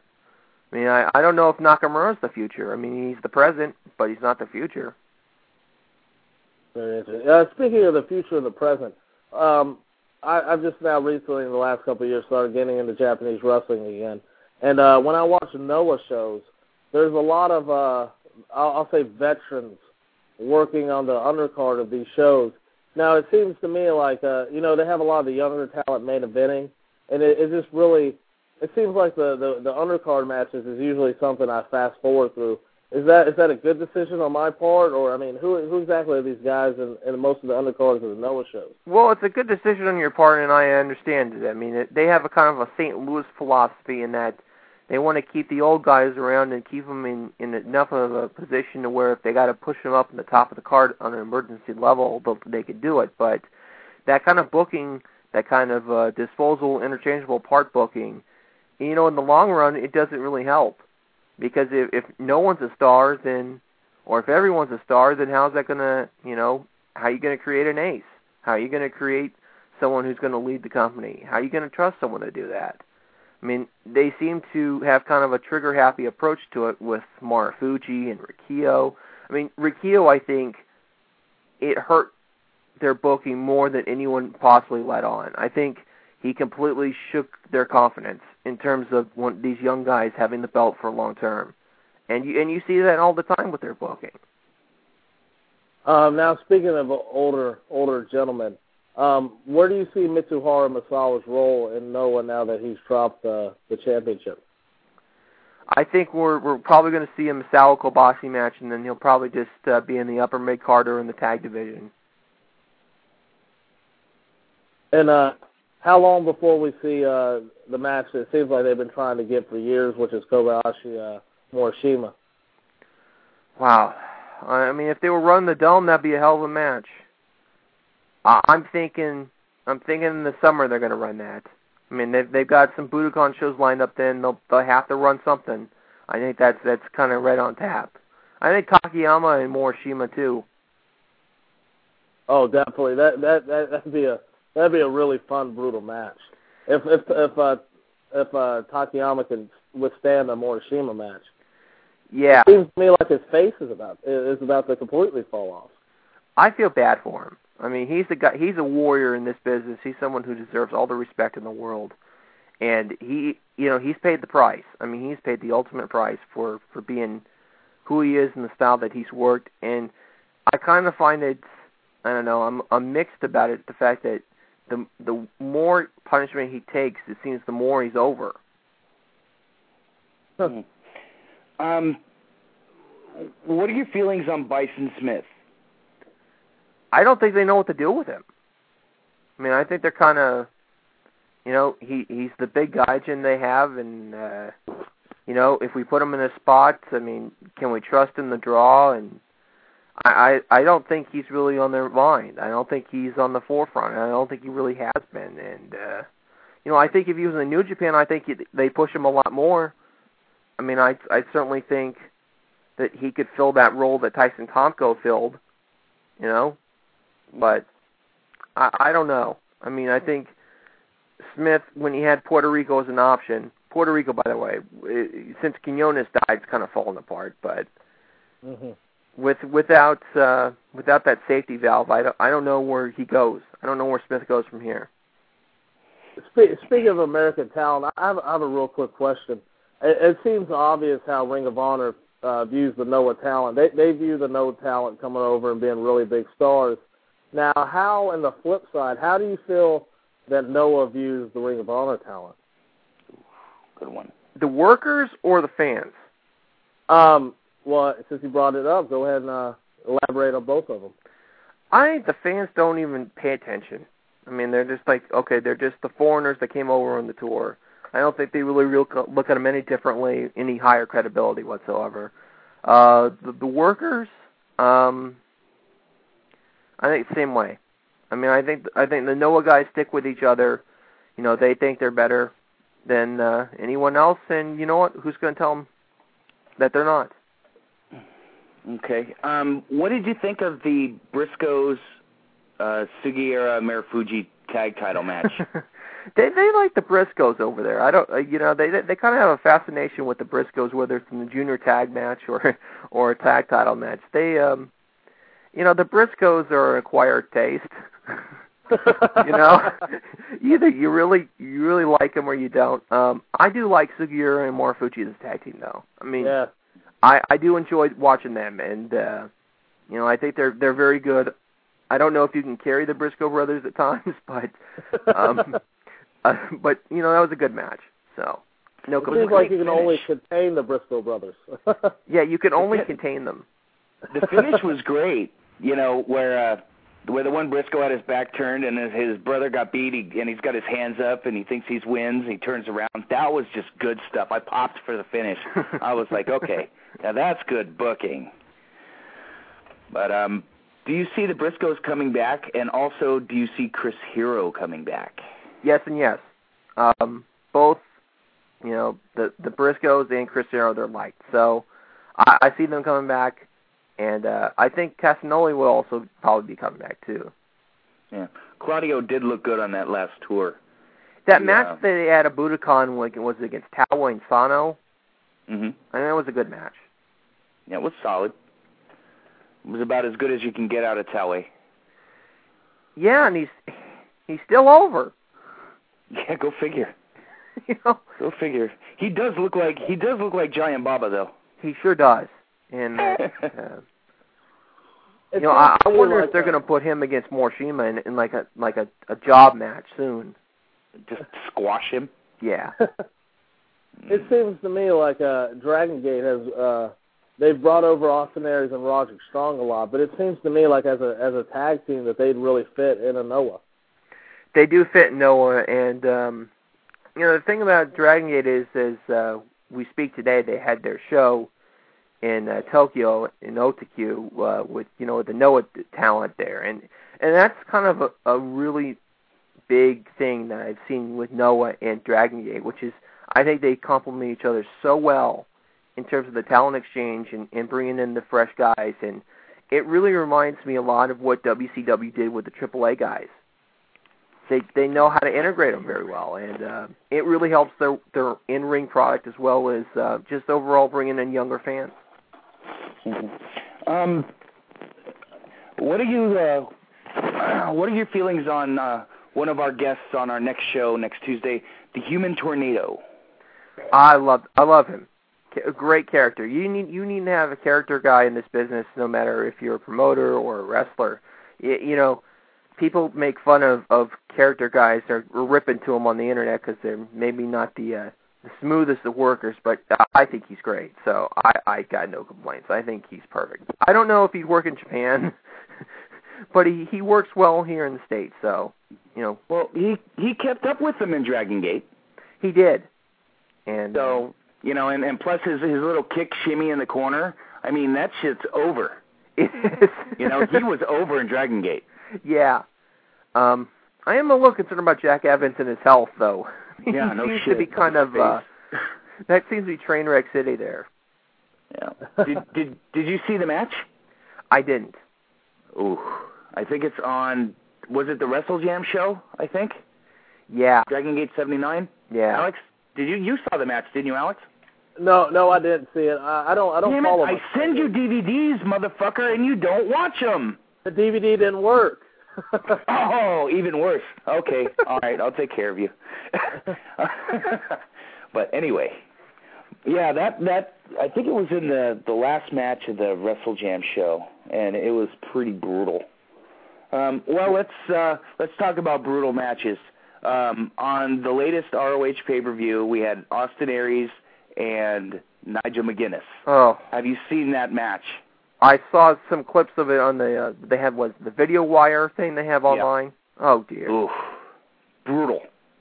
And by the way, I will give Ring of Honor credit. I will give them credit for that video wire deal because I wish other promotions would do that. I wish I wish other promoters would actually get a clue and understand what to do online because there's NECW TV, there's Ring of Honor and the video wire, but I really everyone else seems to be kind of a DVD to home deal, and I wish there was more stuff on YouTube. I definitely think the video wire is one of the more innovative things because rather than putting up a full-length television show, not on television but on the internet instead, a 30-minute show, they put together a 10 or 15-minute video package, and it's amazing stuff, and you can pretty much keep up with the ROH storylines even if you don't go to the live shows. That way it helps out with knowing what DVDs to buy. And they also put it on the DVDs, so if you watch a video wire, say, 6 months ago, and then the DVD comes out, you're able to pick up, and they always advise you to watch the video live before you watch the show. That way, so you know completely what's going on in the company. Because I hate buying a DVD and not knowing what the hell is going on. Why is this guy not like this guy? And ROH is really, really good about that. I absolutely agree. All right, guys, I'm going to head out here. I hope you guys have a great show, and I'll make sure to link to this show on our websites, and you guys keep up good work. Well, thank you very much, Zach. You've been a very great guest, and we'll have to have you back on. Thanks. I appreciate it. Talk to you guys.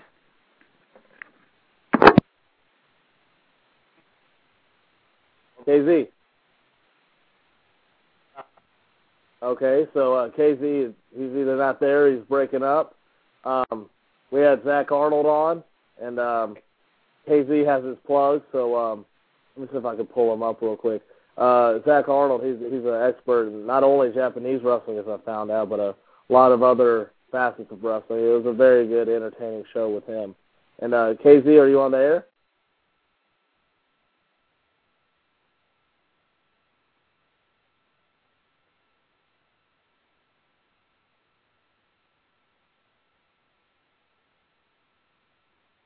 Okay, KZ's not on the air. Let me see if I can get KZ. I will be right back.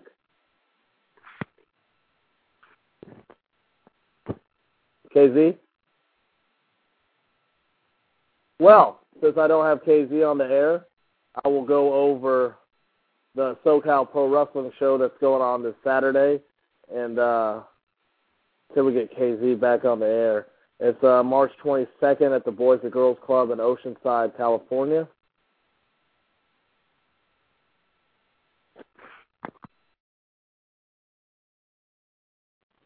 All right.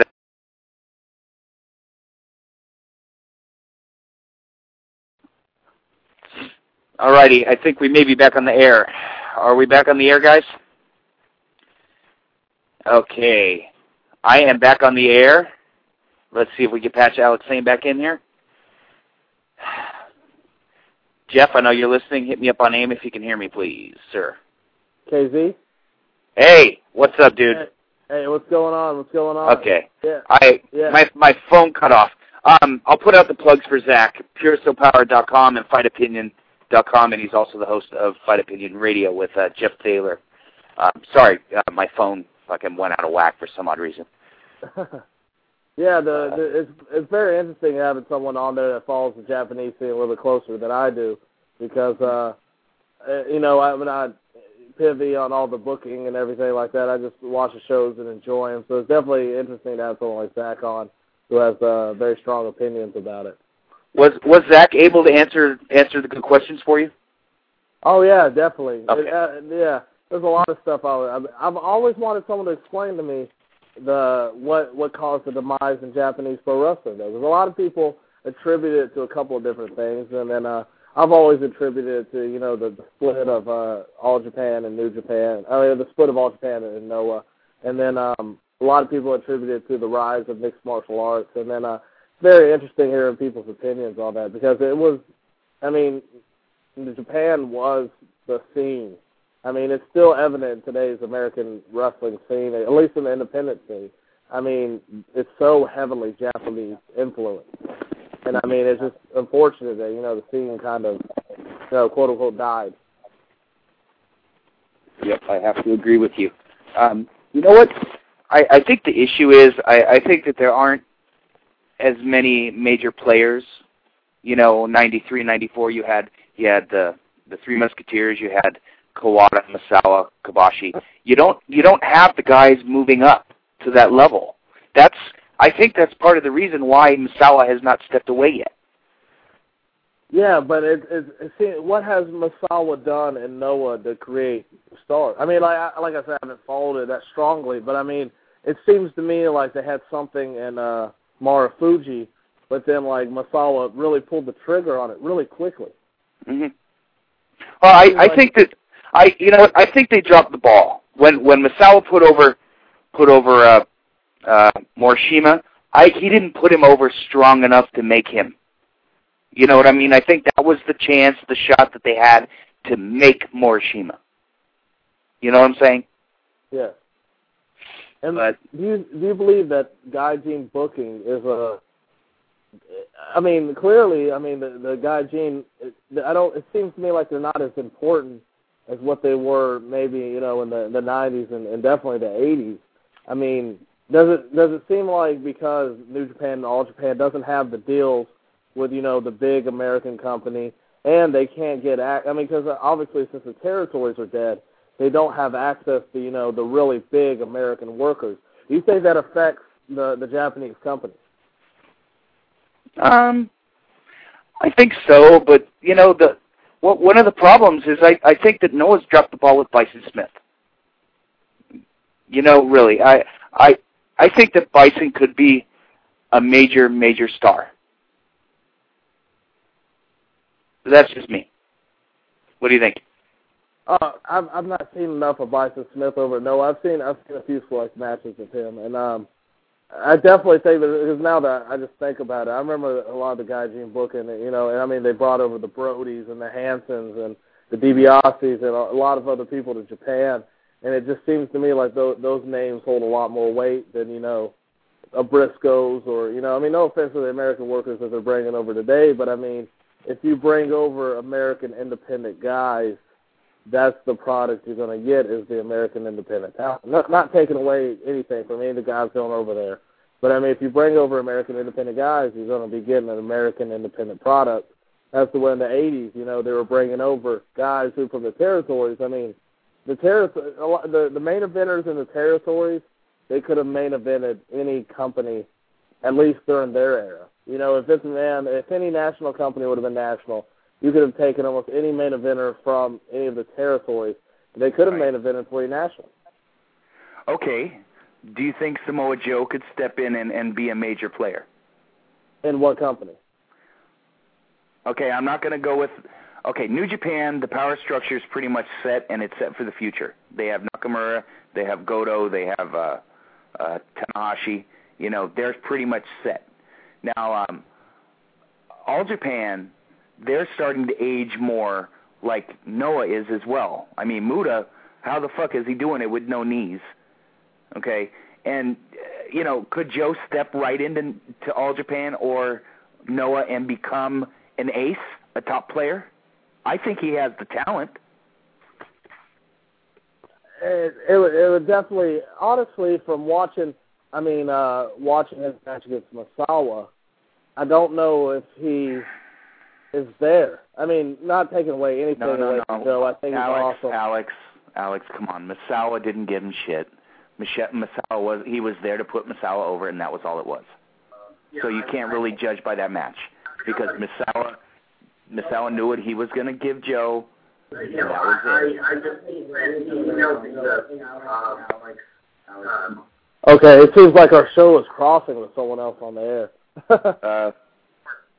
Is that better? Okay, hold on a second. Okay, that's weird. Okay. Hold on a second. Okay, it seems like our show is crossing. Okay, that's really strange. I want to thank you very much for doing the show. I really appreciate it. Okay, that's really odd. I don't know what the hell's going on. wonder if it can be salvaged at all. That was weird. See, we talk shit about Misawa, and look what happens. He crashed Go our figure. internet. Yeah. we got hacked by the old man. It's so sad watching, the old. I have a lot of old Misawa, him and his matches with Kawada and Kobayashi, and then a lot of other stuff he did. It's just so sad seeing him now. So sad. Sad, huh? It's sad. You see Kobayashi in six-mans now, where, Kobayashi gets in there, and he looks strong, and he does what Kobayashi does, and, it doesn't look as sad as seeing Misawa try to go in there and have a main event match that he's not capable of having anymore. You see Kobayashi in six-mans. We're back on the air solo. Awesome. We're not overdubbed by another radio show right now, so. It's weird. Side. I have no idea what's going on with the audio. It's really strange. It's like clips from earlier in the show. It's fucking Twilight Zone, man. So do you think Joe could be a top guy in a Japanese company? I think he can. How much of this weight do you think the All Japan Noah coming back together, how much weight that'll hold?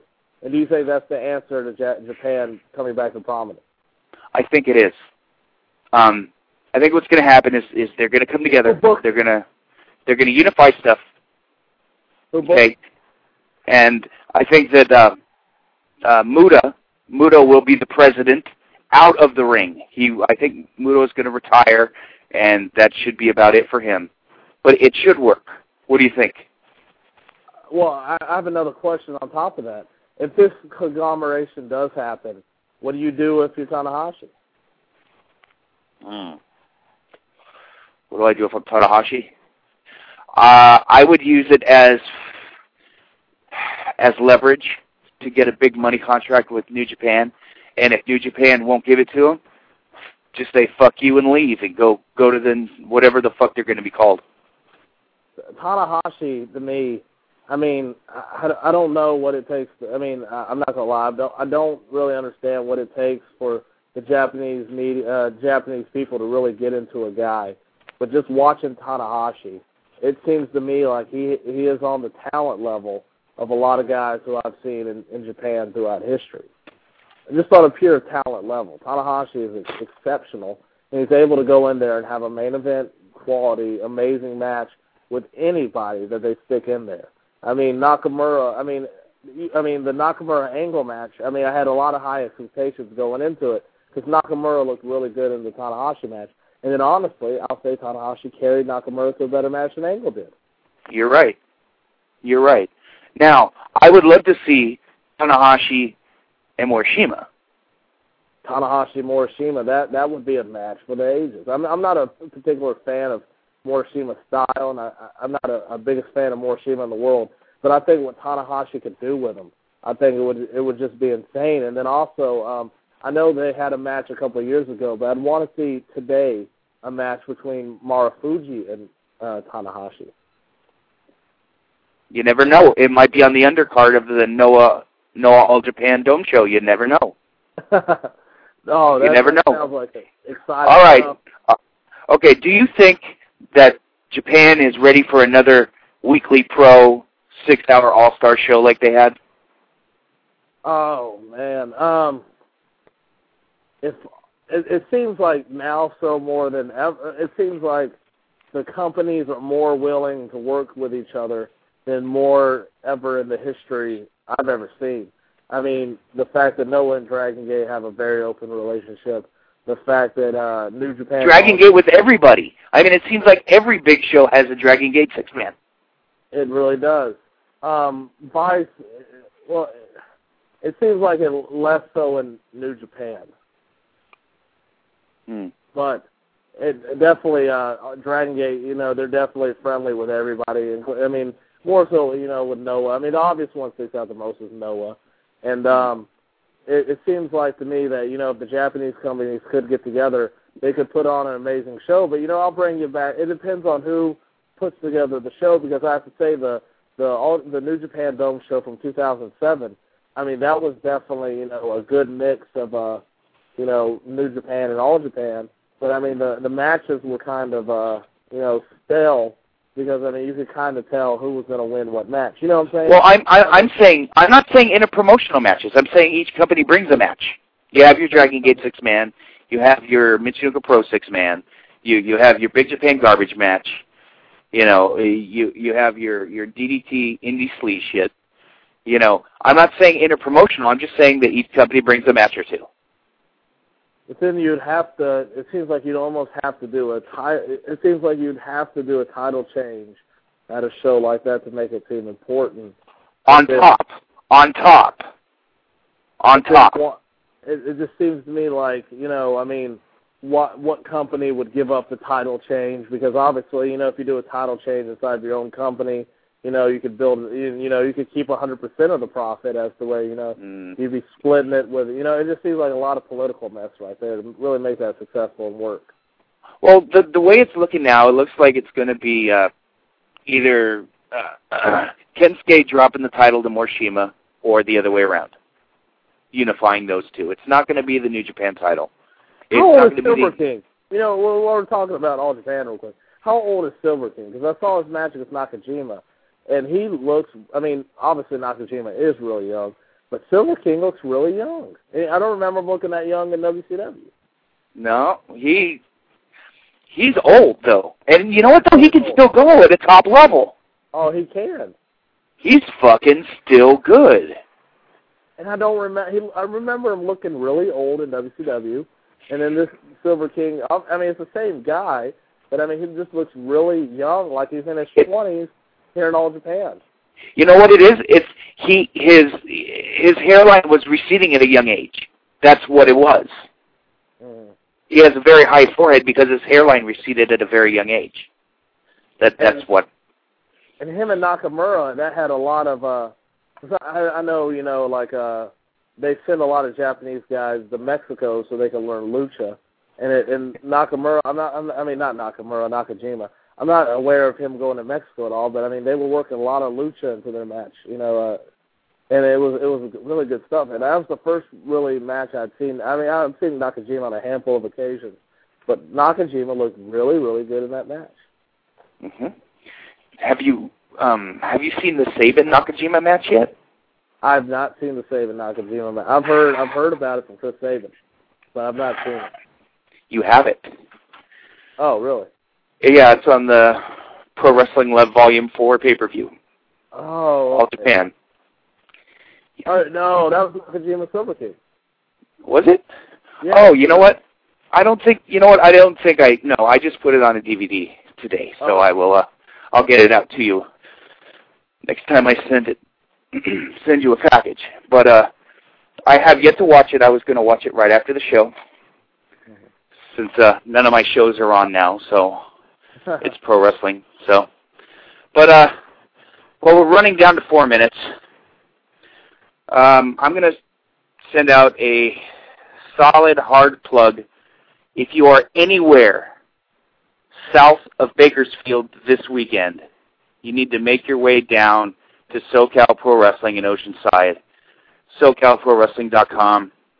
I am not going to let the cat out of the bag, but this is a show that you need to attend. That's all I got to say. If you're down there, also Oscar, who runs LLII Lucha, will be running a show in Oceanside too? Yes, it's actually right across the street. Oh, really? Yeah, in Oceanside on Sunday. Chimera on both shows. Chimera is on both shows. Oscar's bringing in the minis, and also Pandalero 2 against Mr. Tempest, Hair vs. Mask. Oh, that match is on both shows this weekend. It'll be at both shows. Yeah, so I'm pretty sure that the SoCal Pro match is going to be brutal because I'm sure they're going to want to build to the next day. Those that are in Northern California, in San Leandro, Pro Wrestling Revolution is having a predominantly lucha-based show. They're bringing in the minis. They're bringing in El Hijo del Rey Mysterio Jr. or El Hijo de Rey Mysterio. I get so damn confused. It's the real Junior. That's easy enough. There's also a show in Concord in Northern California on the 22nd as well. You can find all that stuff on the Rubber Guard Radio MySpace. Let me see. Let's plug the sponsors. FogCityWrestling.com. April 12th. Come out. San Francisco. Get there early. The last two shows, it's been standing room only. We've had to close the doors. Also, WrestleWarehouse.com.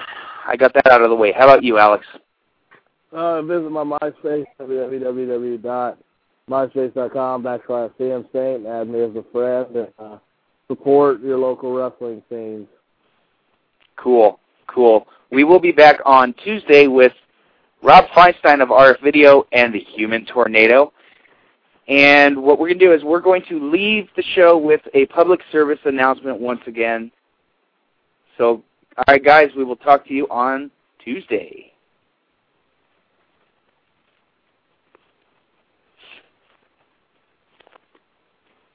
On May 3rd, 2008, my wife Jessica will be participating in the Bay Area Brain Tumor Walk. My wife Jessica has overcome and has been brain tumor free for 5 months. Jessica is collecting sponsors for this very important charity, and if you would like to donate anything, please visit the website www.firstgiving.com/Jessica Trites Man. That's JESSICATRITESMANN. Once again, firstgiving.com/Jessica Trites Man.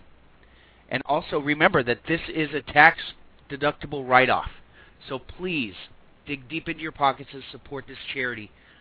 My family and my wife, we would greatly appreciate it, and thank you.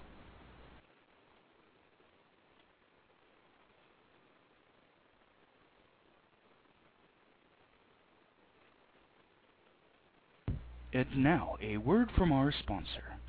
Are you looking for action figures, pro wrestling books, pro wrestling gear, title belts, music CDs, t-shirts, replica belts, wrestling DVDs, wrestling masks, wrestling rings? If so, please visit WrestleWarehouse.com. Wrestle Warehouse will be able to help you with all of your pro wrestling needs, and make sure that you tell them that KZ from Rubber Guard Radio sent you.